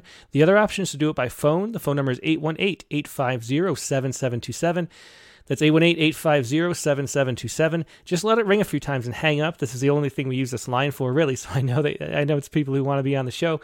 And I'll just call you back when the time is right within the next hour or so. So be by your phone. And when you do call in, make sure you talk to me only through your phone and either mute your stream or shut it off completely because there's a delay.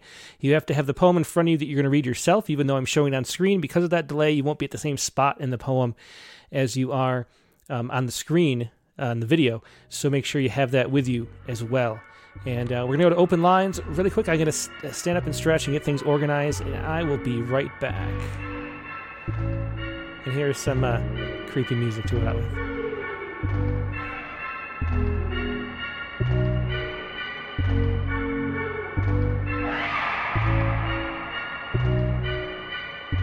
And we're back. Thanks for your patience as I get up and stretch and get up these open line poems ready to go. We have a lot of people who are interested in sharing poems. People are calling in right now. That's excellent.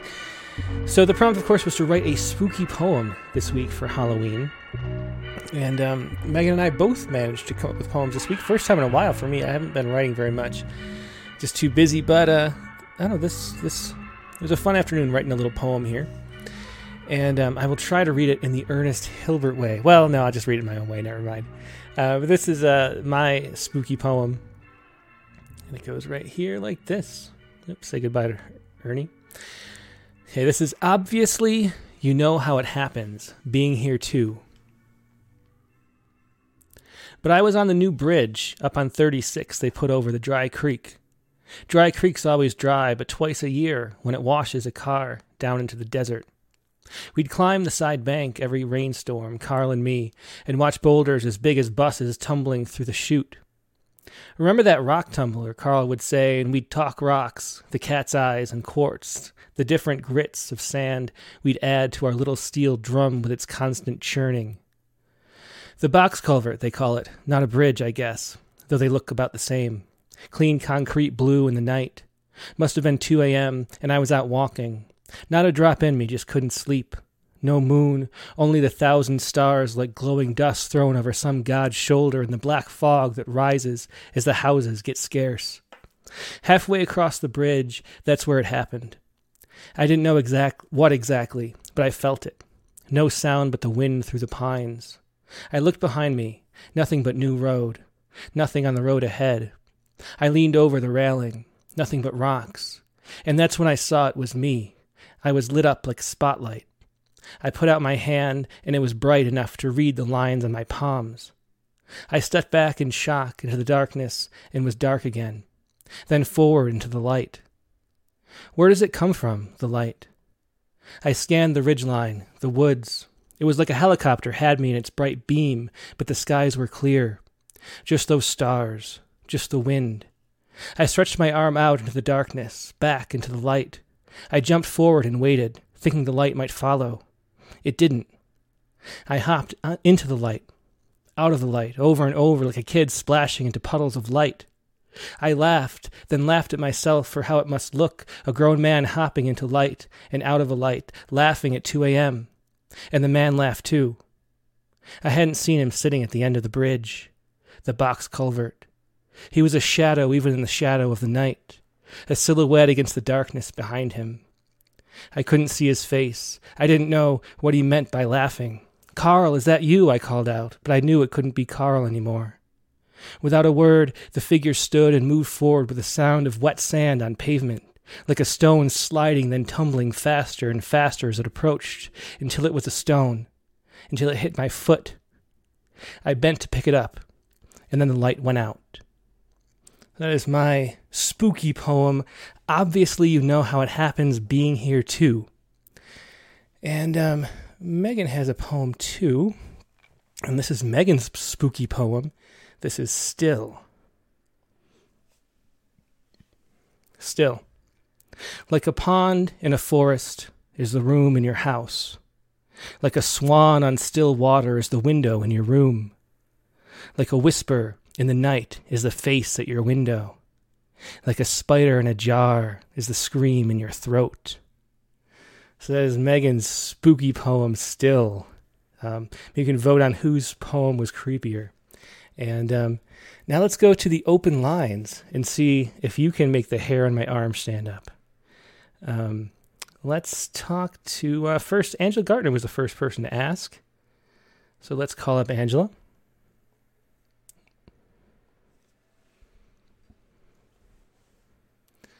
Hey, Angela, how you doing tonight? I'm doing fine. Good. I was just listening to Megan's poem. So here, let me fit you in here. So how's it going? What do you have plans for Halloween? Anything interesting going on? Well, actually, something interesting happened yesterday because I also write short stories too, and my short story was selected for this Halloween night at the Museum of Art. Oh, very cool. And it was I got to read one of my stories. So from the it's we have like a literary organization here, and they select one of my stories, and I got to read it, and an in-person event, which is wow. And I'm always like this, me speaking here has actually helped me. I thought it really helped me because I'm used to speaking and reading my stuff, but it was fun. Yeah, that sounds wonderful. Yeah, I'm so glad to hear that. So what do you have that you want to share with us tonight? Which one? That's a question. So we have Halloween Without Masks and The Lost Soul. Let me see how many people. I don't know if we have time for two. Let me see. Yeah, we probably should just stick to one. We probably should. Okay. Well, The Lost Soul is kind of newer. Maybe just do with that. Okay. The werewolf one was I submitted for Poets Respond, but I kind of like this one I just wrote, so we'll see how it goes. Okay, cool. And anything you want to say about it before you jump in? No, it's just what it is. Okay, well, go ahead. I'll put it up for everybody. The Lost Soul. There was a time when I didn't feel scared. I drove on the edge of the line, daring the car to swerve. I could be in the darkest, seediest of places without turning around to see who was walking behind me. That was before I saw the light, the one that goes out slowly and quietly slips away as if they were never in their body. The shrinking of their faces and feet, cold lips in their death makeup, lowering their coffin in the grave, visiting a headstone with their rotting skin melting off their bones underneath the grass where you stand. I wonder if they are watching as I place a vase of flowers and cry about the silence. I told myself to stop focusing on the deadness, but the ghost of my aunt is in my mirror. I wave, and she does too. Her gray hair is poking through mine. I tell her she needs to leave, but she squints her eyes and leans in to grab my hand. Oh, speaking out another mirror poem. I know, when he said that, I was like, yeah. Is that creepy? That is creepy. I do not like that. When I was like 12 or 13, I would put like blankets over the mirrors, and yeah. I really did not like it, that whole Bloody Mary thing. Oh God. That is like my childhood trauma. So thanks for I'm sorry. Thanks for bringing it back. But that's okay. It's the time of year for it. Thanks, Angela. You're welcome. Thanks. Have a good night. Yep, you too. And happy Halloween. Bye. Happy. Okay. So, that was another mirror poem by Angela Gartner, The Lost Soul. Let's see. I think we... Oh, there we go. So let's call up Caitlin Bucksbaum. She had some plans and they're canceled. So let's call up Caitlin and see what she had for us this week. Hold on. No problem, Caitlin. Let me, I think you sent me a link, right? So Yeah, I sent you one on here and over email. Oh, it's over email. Let's see. Oh, there it is. Okay. So this... So what is it that you wanted to share, and how are you doing tonight? Oh, man. Busier than a one-armed paper hanger, which I was thinking about that phrase. And that's a phrase? Realizing you've never heard that? I've never heard that, no. I'm going to have to look it up and find the origin, because I was wondering about that too. I was like, I'm not even sure what that is. But my parents used to say that all the time. So I'm going to read a short poem that was published in one of the free papers up here last summer. It's about a spider. It's not, I didn't write it around Halloween, but I thought spiders are Halloweeny. So, oh, the link I sent you, did that go to the right page? No, it didn't. Do you know what page it's on? It's on page 12. 12, okay. Yeah, I forgot you have to change, when you click share, you have to like click a different button to share it from the page. I got it here. Okay, I might have to zoom. Here we go. Okay, we're good. This issue is interesting. I haven't used issue in seen anything that's on issue in a while. Oh yeah, I like it because it does give you a little bit feel of like you're actually looking at a paper, but the zooming in and stuff is nice. But yeah, very nice. So is there anything you want to say about it, or do you want to just jump in? It's just kind of a silly poem. And it's written in some kind of form, but it might just be AB rhyme scheme. So nothing too crazy this time, but I thought it was appropriate. So this is The Spider That I Didn't Kill. The spider that I didn't kill came skittering after me. Wary, I watched it cross the sill, wondering why I let it be. My husband isn't Buddhist, but he tells me not to smite them. Those bugs, the universe will miss, he says, though I don't quite believe him. So here the speeding spider stays, creeping around in the dark. It lurks in bookshelves, doorways, corners, waiting for its mark. Oh, why did I let you live to terrorize me so? Why such mercy did I give to you, my undeserving foe? Who knows now where you lie, to frighten and dismay? But if I spy you with my eye, you just might die today. That is a fun one. That's a kid-appropriate poem, too, I think. Right, yeah, for sure. Somebody asked about if Ernest writes any kid, horror-type poems. And that'd be a good one because we have that thing that plays out in our household very often because we don't want to kill them, but they want them killed at the same time. Yeah, so. I've actually gotten used to them since then. I let them exist as long as they're not near me. So, yeah. But I was going to just mention before I sign off, I don't know if I said this last time, but if you recall, I met Jimmy Pappas on this Rattlecast, and I now am the editor of the Journal for Poets Society of New Hampshire, which is something that he's a member of. So that's just a fun little fact.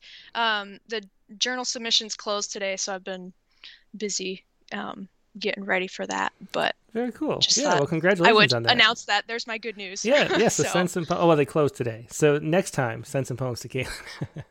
Yeah, and this was a members only issue since it was like a really fast turnaround. But in the spring, yes, there will be. In the spring, there you go. Well, thanks so much. Do you have any connection to Vermont? Well, it's New Hampshire, but no, I've never even been there. Oh, really? It's just Jimmy, got me into his organization, and then they needed an editor for their journal. So I was like, well, I could do it. But so I'm starting to understand some of the woes that you have as an editor already. Very cool. Well, good luck with the process, and hope you find some great poems. Me too. Thanks. Okay. Good night, Caitlin. See ya. Bye. There's Caitlin Bucksbaum with The Spider That I Didn't Kill. And let's see. Let's go to Guy Chambers.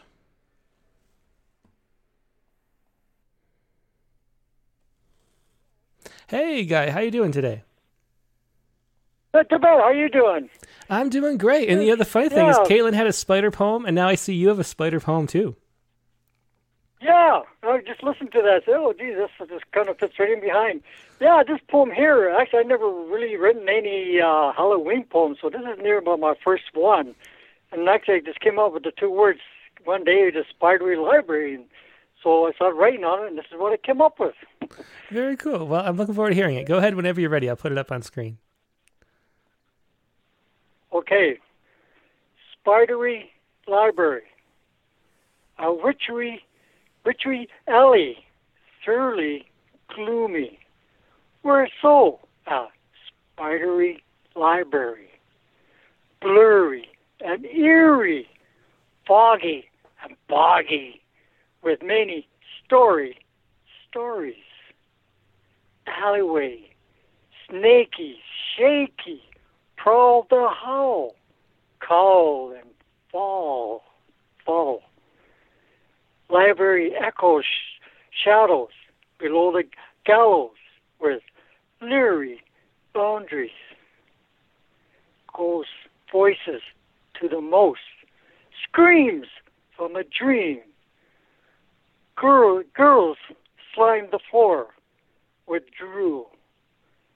Black cats scratching the mat. Bony skeletons, creaky and moldy, breathing over the shoulder.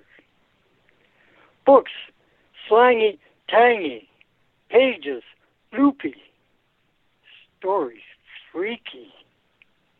The spidery library, embroidery, thready, with murky, shady memories, making you edgy. Thank you. Yeah, thanks so much for sharing that, Guy. That was Guy Chambers with Spidery Library. And what do you call that style, Guy? The wordplay that you do with the internal rhyme, the pair of rhymes in each line. Yeah, it's just, I don't know. I have done that before, like, trying to get, like a whole bunch of there's poems that rhyme together in one line and all that. Mm-hmm. I tried it a few times, and it comes out a little differently and all that, too. So sometimes it's harder to read, I find sometimes. I have one just about, like, each paragraph had rhymed with the one word and all the way through, and it was so hard to read. It's got tongue-tied a bit, but I don't know. I just seem to go on a few styles like this here and just come out with all these words rhyme and just try to put it together and make a poem out of it. So it's my first Halloween one, so it's not too bad, but it came out. Yeah, well, thanks. Thanks for sharing that. It was a lot of fun. Okay, thanks a lot. Yep, have a good night. Okay, so we have a first-time caller. Dave Williams is here. He left a couple interesting comments on the show. He suggests playing his audio. And let me find... I'm trying to find it. There it is, Dave Williams. And... Okay, so I think this is going to play, and these are Dave Williams' poems coming up here. Here we go. This is 3 Halloween sonnets, basically. Hello, I'm Dave Williams in Lincoln, Nebraska. I'm still looking to publish my first poem, but only since recently. I wrote mostly sonnets, so this seems like a place to go with a few of those. The first 2 are conventional Shakespearean format. The first one was written specifically for the Halloween prompt.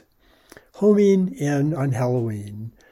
While driving home from work one Halloween, a moonlit eve when it was well nigh dark, some costumed hoodlums jumped out with an egg and heaved it towards the windshield of my car.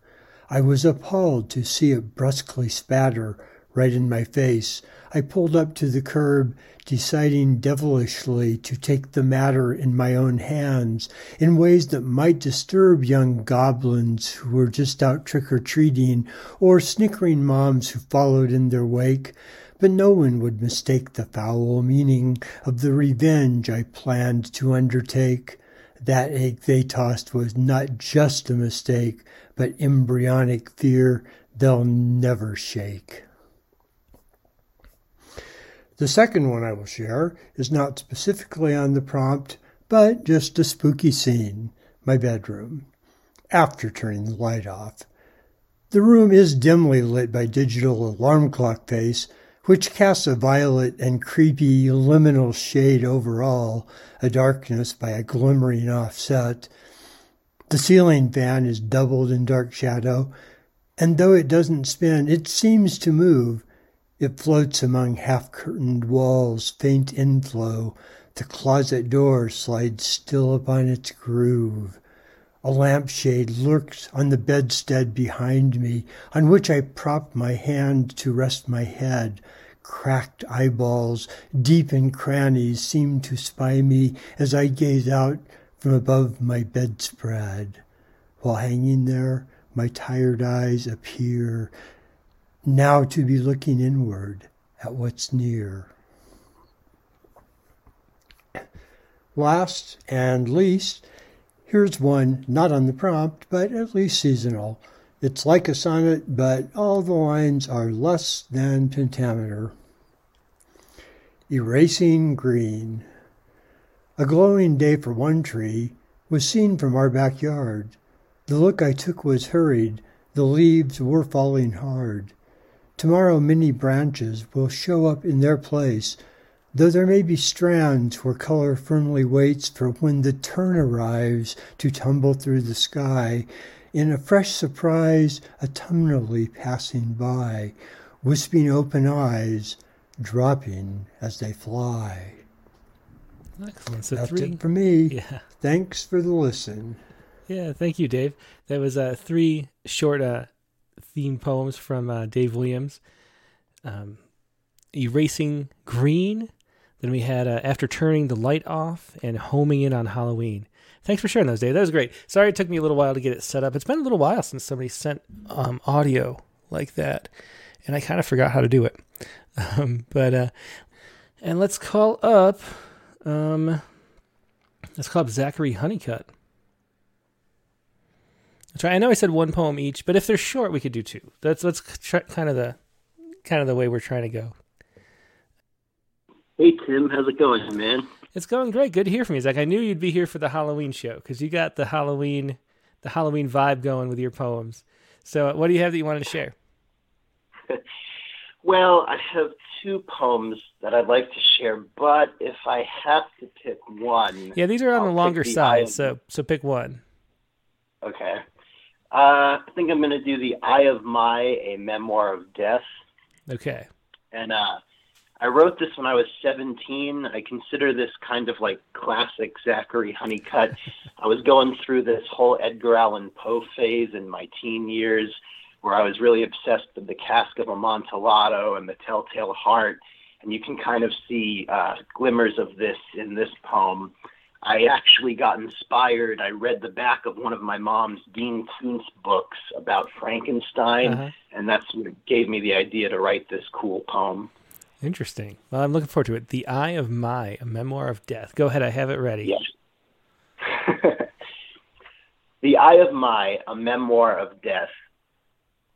Upon lulling to sleep one stormy night, a horrible wailing echoes through the house, sending shivers, sailing, sweeping up my legs, stirring, seeking to awaken sleeping fright, more or less to caress across my sweaty limbs the fear of what has been buried, a he by me, unfortunately, underneath the earth he swims.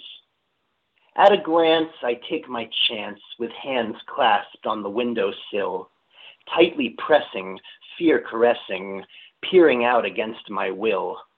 What I see belongs to me, but what I created I must kill. Oh, he must hurt beneath the dirt, but I buried him against my will.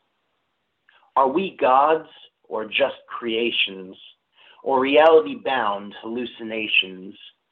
What is real and what is fake? Losing track of that was my mistake.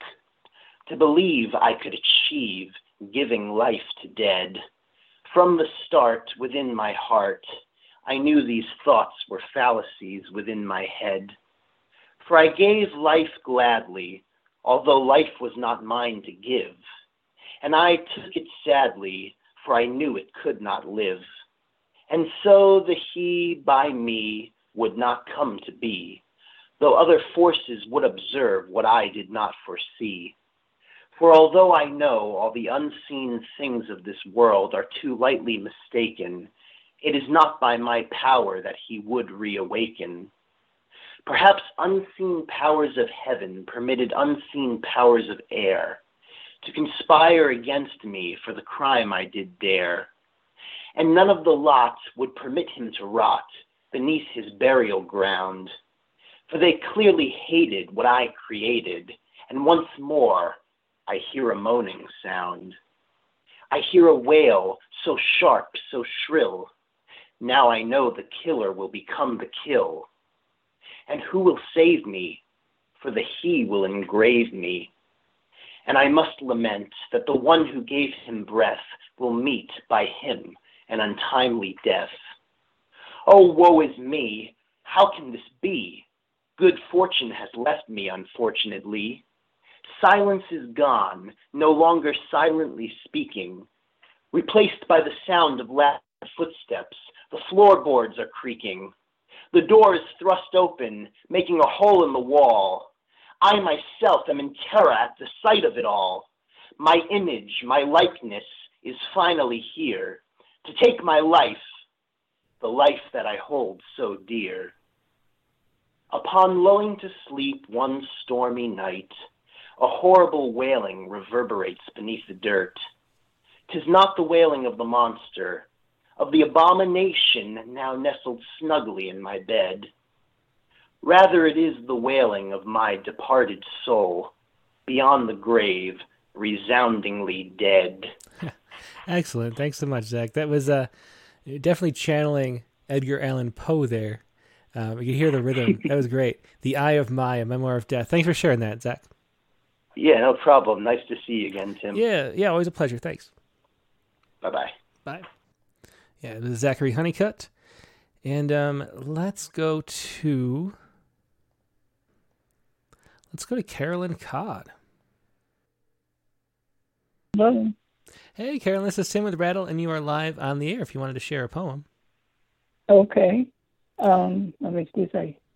You can hear me okay? Yep, we hear you great. And the poem I have up is Magic Moves. Is that what you wanted to share? Uh-huh. Yeah. Is there anything you want to say about it before you do? Yeah, I think I have to mute this other. Okay. Okay. Now you can hear me all right? Yep, we hear you perfectly. So is there anything you want to say about the poem before you read it? Yeah, just that I always associated Halloween with kind of magic things. Mm-hmm. So this is called Magic Moves, and it has to do with someone that I was separated from a long time ago. And then about 10 years ago, I learned that he had died. But I had always kept his letters. I still have them. So this is magic. It's more like a friendly ghost story than a spooky story. Oh, that's a good one, though. I like that. Okay, go ahead. Let's hear it. Okay. Magic moves. Preparing to move, I put your handwritten letters, in a box for safekeeping. Put the box in an envelope. Put the envelope in my trunk. Locked it. I turned around 3 times and went out of the room. Now, you're long gone, but you keep on happily appearing every so often, here, there, anywhere. This has been happening for some time. Yet I'm still not sure who's the magic one, you or me. Could tweets of Twitter be so magical after 40 years? Oh, very interesting and sweet. Thanks for sharing that. It was Magic Moves by Carolyn Codd. Thanks, Carolyn. Okay, thank you. Yep, good night. Okay. And now let's go to Nylema Kakanis. And then who else do we have online? We have Mike Bales, we have Patrice Wilson, Richard Westheimer. That might be it. So, yeah, let's do. So I think we can get to everybody. So stick around if you haven't called yet. One more time, just in case you need to see the numbers if you're watching and thinking about calling in, feel free to do so.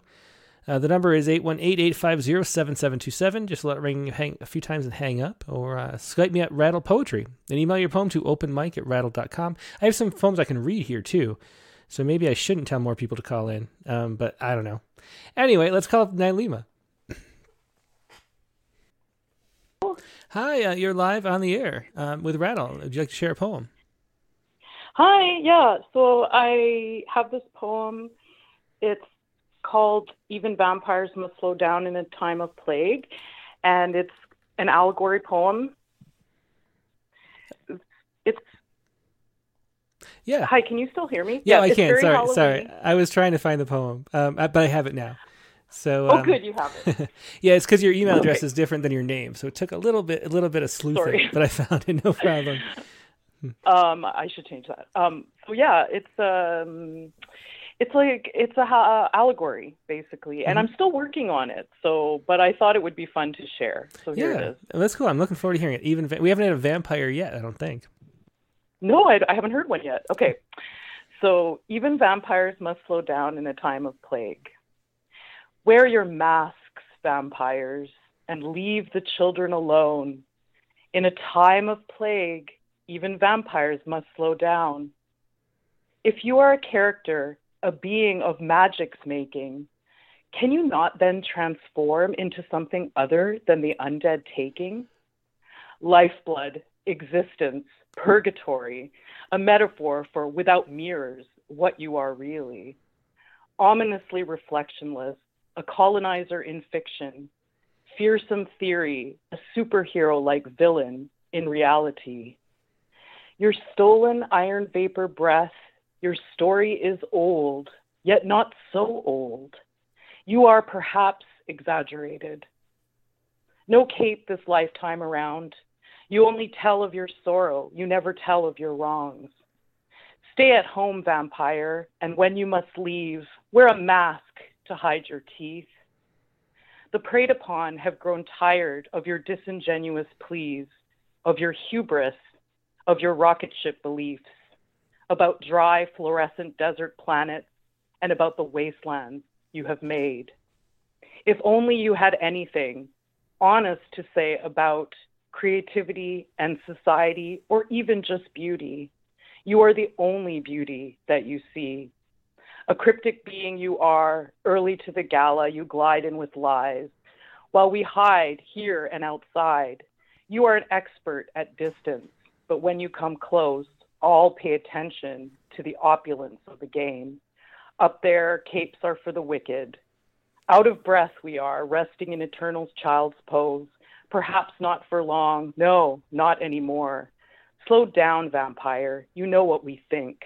There is nothing left here to eat or to drink.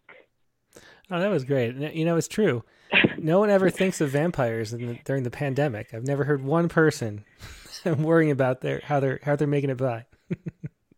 Yeah, they have to change their ways, so they have. Yeah. Well, thanks so much. That was a fun one. Thanks for sharing that. Thank you so much. Have a good night. Yep, you too. Happy Halloween. Yeah, same to you. Bye. Bye. Thank you.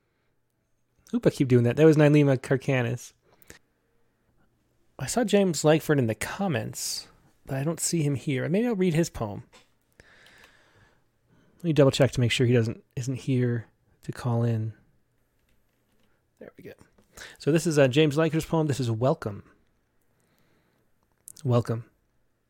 Has no one passed this way in years? Bolt from hinges rusted solid, claw for remnants that portray some pretense of granite feature. On a stone wall long decayed, two curs petrified or concrete. On their haunches grimace, stare beyond the rough winds and time. Hound's teeth gnaw knot of bones, but time chained there. There's nothing sudden of this place, marooned atop aged, rusted poles leaning toward time's distant past. Twin centuries mar gloom's entranceway, and neither has a shadow cast. For decades each has slain askew on either side of gates wrought iron, paired that I pass through reluctantly. Within, what waits? It's not for fools to hesitate. Unhinged do gates of hell invite the lost to wander close until, under lanterns that cast no light, fear stands where hungry darkness spills. Uncertainty, doubt plagues the mind. No footprints show where fools have been until fate's crooked welcome sign lured this poor ghoul. I stepped within fright's underbrush, beyond gate's maw, must muffle moans of past victims. Night's underlings bear tooth and claw. Fear stalks a costumed hobgoblin whose ginger tap upon the door echoes off cobwebbed walls within, till portal, creaking, opens wide as eyes in costume goblin size. For candy, risk what lurks inside? I hold my bag high for a treat as terror puddles at my feet. Oh, that was a good one. I love the rhymes and the rhythm there. Thanks for sharing that. That was James Langford with Welcome, a great Halloween trick-or-treating poem. I wonder, so John, let's see. So John Beaton has a poem here. And again, I'm going to see if I can play the audio. It's a Halloween poem. We'll try it out. And hopefully I can be quicker this time because it's a little more fresh in how to do this. Yeah, here we go. So this is can be John Beaton's poem. He said it's already published. It's a poem called My Friend Dave. And it was published in hypertext, which can be found at... there's a YouTube video. I'm not going to play the YouTube video for the copyright type reason, but I will play the poem and show it on the screen here. So this is My Friend Dave. This poem is called My Friend Dave. Well, I went for a walk last Halloween on the scariest night you've ever seen. And to prove to myself I was not afraid, I went to a place where the dead are laid, a graveyard. Ooh. Then a voice from a grave called out to me, "Hey, my name's Dave." Well, I turned to see what was going on, and before me stood the skeleton.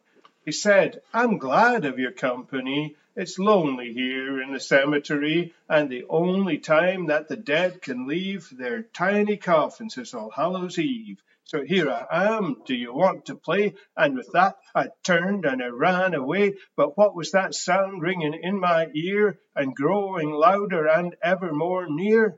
Clickety, clickety, clickety, clack. I'm following you, I'm behind your back. I'm going to give you a tickle, ha, attack. Clickety, clickety, clickety, clack. Well, very soon I was in a pickle. He caught up to me and was giving me a tickle. Ha, ha, ha, hoo, ha, ha. Well, I could hardly talk, but I took my chance. Ha, ha, ha, hoo. I yelled, "Please stop or I'll pee my pants." Well, he let me go, so I said, "All right, I'll play for a while." He said, "Out of sight." So we played at tag and a blind man's buff. Then I heard someone coming, and I said, "Enough." Well, two little girls who looked quite cute, dressed up as witches with bags of loot like Snickers bars and jelly beans, came running round a corner being chased by teens who shouted at them, "Stop, give us your treats." And Dave yelled, "Hey, back off, dead beats." And they turned and froze, and horrified, they took to their heels and they tried to hide. But no matter where they went to ground, they couldn't outrun that awful sound. Clickety, clickety, clickety, clack. I'm following you, I'm behind your back. I'm going to give you a tickle the tack. Ha ha ha. Clickety, clickety, clickety, clack. Well, he caught up to them and was giving them a tickle. Ah, hee hee hoo hoo hoo hoo. And very soon you could hear the trickle. Ha ha ha ha hoo hoo hoo. Psh, ha psh. As every last one of them peed their pants. It happened in a garden and they watered the plants. Well, they splooshed back home looking very upset. And the little witches asked them why their pants were so wet. But they said to the witches, "We are sorry we were mean." And the little witches answered, "Have a happy Halloween." I said, "Dave, you're brave." He said, "You're nuts. I can't be courageous 'cause I haven't got the guts." I said, "Anyway, I think you're great. Same time next year. Let's make it a date." So now, as you can see, we are very good friends. But that's not how the story ends. It's really, really scary. You should all go boo-hoo, 'cause it ends with Dave coming after you. Clickety, clickety, clickety, clack. I'm following you, I'm behind your back. I'm going to give you a tickle attack. Clickety, clickety. Clickety clack. Well, that was very interesting. Great, almost a song there. That was My Friend Dave by John Beaton. Thanks so much for sharing that, John. Definitely interesting stuff we're getting tonight. Let's see. Well, Kimmy got her phone number here. So this is Kimmy Sugioka, And I will try to call Kimmy up and see if she would like to read a poem herself. I know we're going late on the show today, but it's a special show, and I want to make sure everybody gets in. Hello? Hey, this is Tim with Rattle, and you are live on the air. Did you want to share your poem? Sure. Okay. So this is I've never done this before. Kimmy Sugioka. Yeah, no problem. So is there anything I want to say about it before you read it? Oh, just that I wrote it recently. There have been a lot of deaths of poets in my realm. Yeah, I've noticed that too, actually. It's true. Yeah, and some of them I was close to, like Diane de Prima and Q.R. Hand, and I don't know. It's been, yeah. So that's what I was thinking about when I wrote the poem. Mm-hmm. Well, go ahead. I have it up ready. Just go ahead and read it whenever you are. Okay. Autumnal Labyrinth. Minotaurs gallop through holes in the universe. La Llorona haunts hemispheres of longing for those who are gone, for those who are suffering, for those whose loneliness imprisons them. It is time to speak to the sea and remember the dead, their joys and sorrows and regrets, to reignite the myth of innocence. The nuthatch at the feeder, the dove on the Buddha, the plover hunkered in a footprint, the storm that washes shores and pavement with radiant and regenerative rain. How many labyrinths must be traversed to dismember the phantoms of loss and regret and place a spool of light in Persephone's hand to convince the dead to wake the living? Oh, that was beautiful and touching. Autumnal Labyrinth. Thanks so much for sharing that. Thank you, Tim. I love listening to you. You're a very lovely host. Oh, thanks. I really appreciate that. But I'm so glad you could call in and share a poem for the first time. Hope you get to do it again sometime soon. Anytime. You're more than welcome. Okay. Thank you, Tim. Bye. Yep. Have a good night. Okay. And once again, that was Autumnal Labyrinth by Kimmy Sugioka. And let's add Kimmy to our phone, her address book really quick, so we know who it is next time we might want to talk. And I think there's one more poem to share. So let's share this Vicky Miko's Halloween poem, and this will close out the show. I do have to get going. It's getting pretty late. He comes a-countin' at the murky down of midnight. And there's some wonderful photographs again, very creepy. I'll show them first, and then we'll read the poem, and then you can see them again at the end. But this is Vicky Miko's poem here, and these are the photographs that she included. The sort of a shadow figure, and a lot of eerie. That's a rocking chair, but in a weird kind of creepy light. And let's read this poem here. He comes a-countin' at the murky dawn of He comes a-counting at the murky down of midnight. Manuela cannot sleep. In her room above the buried light, she hears him with his wicker broom a-sweepin', sweepin' at the murky down of midnight. Oh, the tallyman comes a-sweepin' outside her sullied room. Oh, he comes a-beatin', beatin' with his wicker broom. He whisks and scrapes the crackin' slabs into a moulderin' heap. Oh, the tallyman comes a-sweepin', sweepin' from the gutters in the street. A stench of skin and kerosene, downwind, dry and stinkin'. The tallyman's countin' in between, come dawn of her midnight trickin'.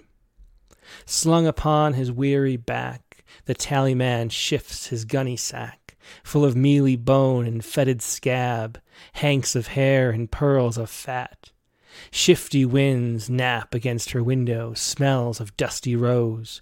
Oh, the tallyman hears Manuela weepin' in her room above the buried light. She waits till she is safe and sleepin' past the murky down of midnight.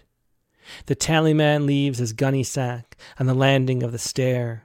Manuela wakes from her midnight nap, but sees there's no one there. Oh, the tallyman comes a-rockin', his cock-eye loose and knockin'. Oh, his arms a-weary and weak, till his Manuel's safe asleep. Moonstones nestled in the bone box, the carnies call. Oh, the tallyman comes in the murky yowl of midnight to sweep Manuela's room in the dim and rising light. He comes a-rockin' and a-sweepin' with his wicker broom.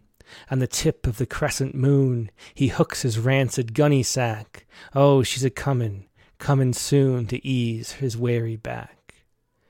And that is a wonderful poem by Vicky Miko. Great way to end this show. Thanks so much for sharing that. And those are creepy photographs. If you're only watching on or only listening on a podcast version, come check out those photographs by Vicky. You won't be disappointed. So that is the show for tonight. Thanks everybody for joining me. It's been a lot of fun.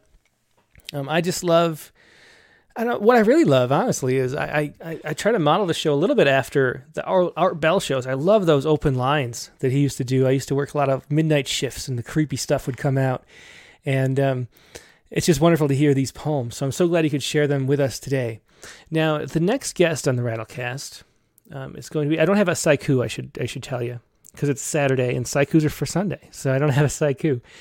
But the next guest on the Rattlecast is going to be Clements Hurd. Clem's the author of Tragic City. We published his wonderful long poem about the Tulsa Massacre in the summer issue. This is his first book, Tragic City. We also published him several times in Poets Respond, and everything. I think he's one of the only poets we've published everything he's ever sent us. I believe. I mean, he's just a wonderful poet, and these are just great poems. Tragic City is his new book. That's going to be Rattlecast number 117. And the prompt for this week, which I should have said first, the prompt is going to be... this was a lot of fun last time, so let's do another Random Street View poem. RandomStreetView.com is a site that randomly generates photographs of streets all over the world. Find a photo that speaks to you and write a poem about it. That's our first repeat, but I think this was might be my favorite prompt. And it's funny that Megan picked this to repeat again, because it was my favorite prompt, I think. So if you're newer to the show, we did this maybe 2 years ago, maybe a year and a half ago. But randomstreetview.com is a great place for poets to go for inspiration. A little kind of off-kilter, ekphrastic poetry going on. You really get a random street view every time you click go on there. So check that out and write a poem about something that you find inspiring based on your random street view. And that's going to be the prompt for this week, next week. And then next week's episode is going to be with Clements Hurd at the regular time, Sunday, November 7th, 8 p.m. Eastern, 5 p.m. Pacific, Rattlecast number 117. Hope to see you there. Hope you have a happy Halloween and a great week in the meantime. Talk to you soon. Good night.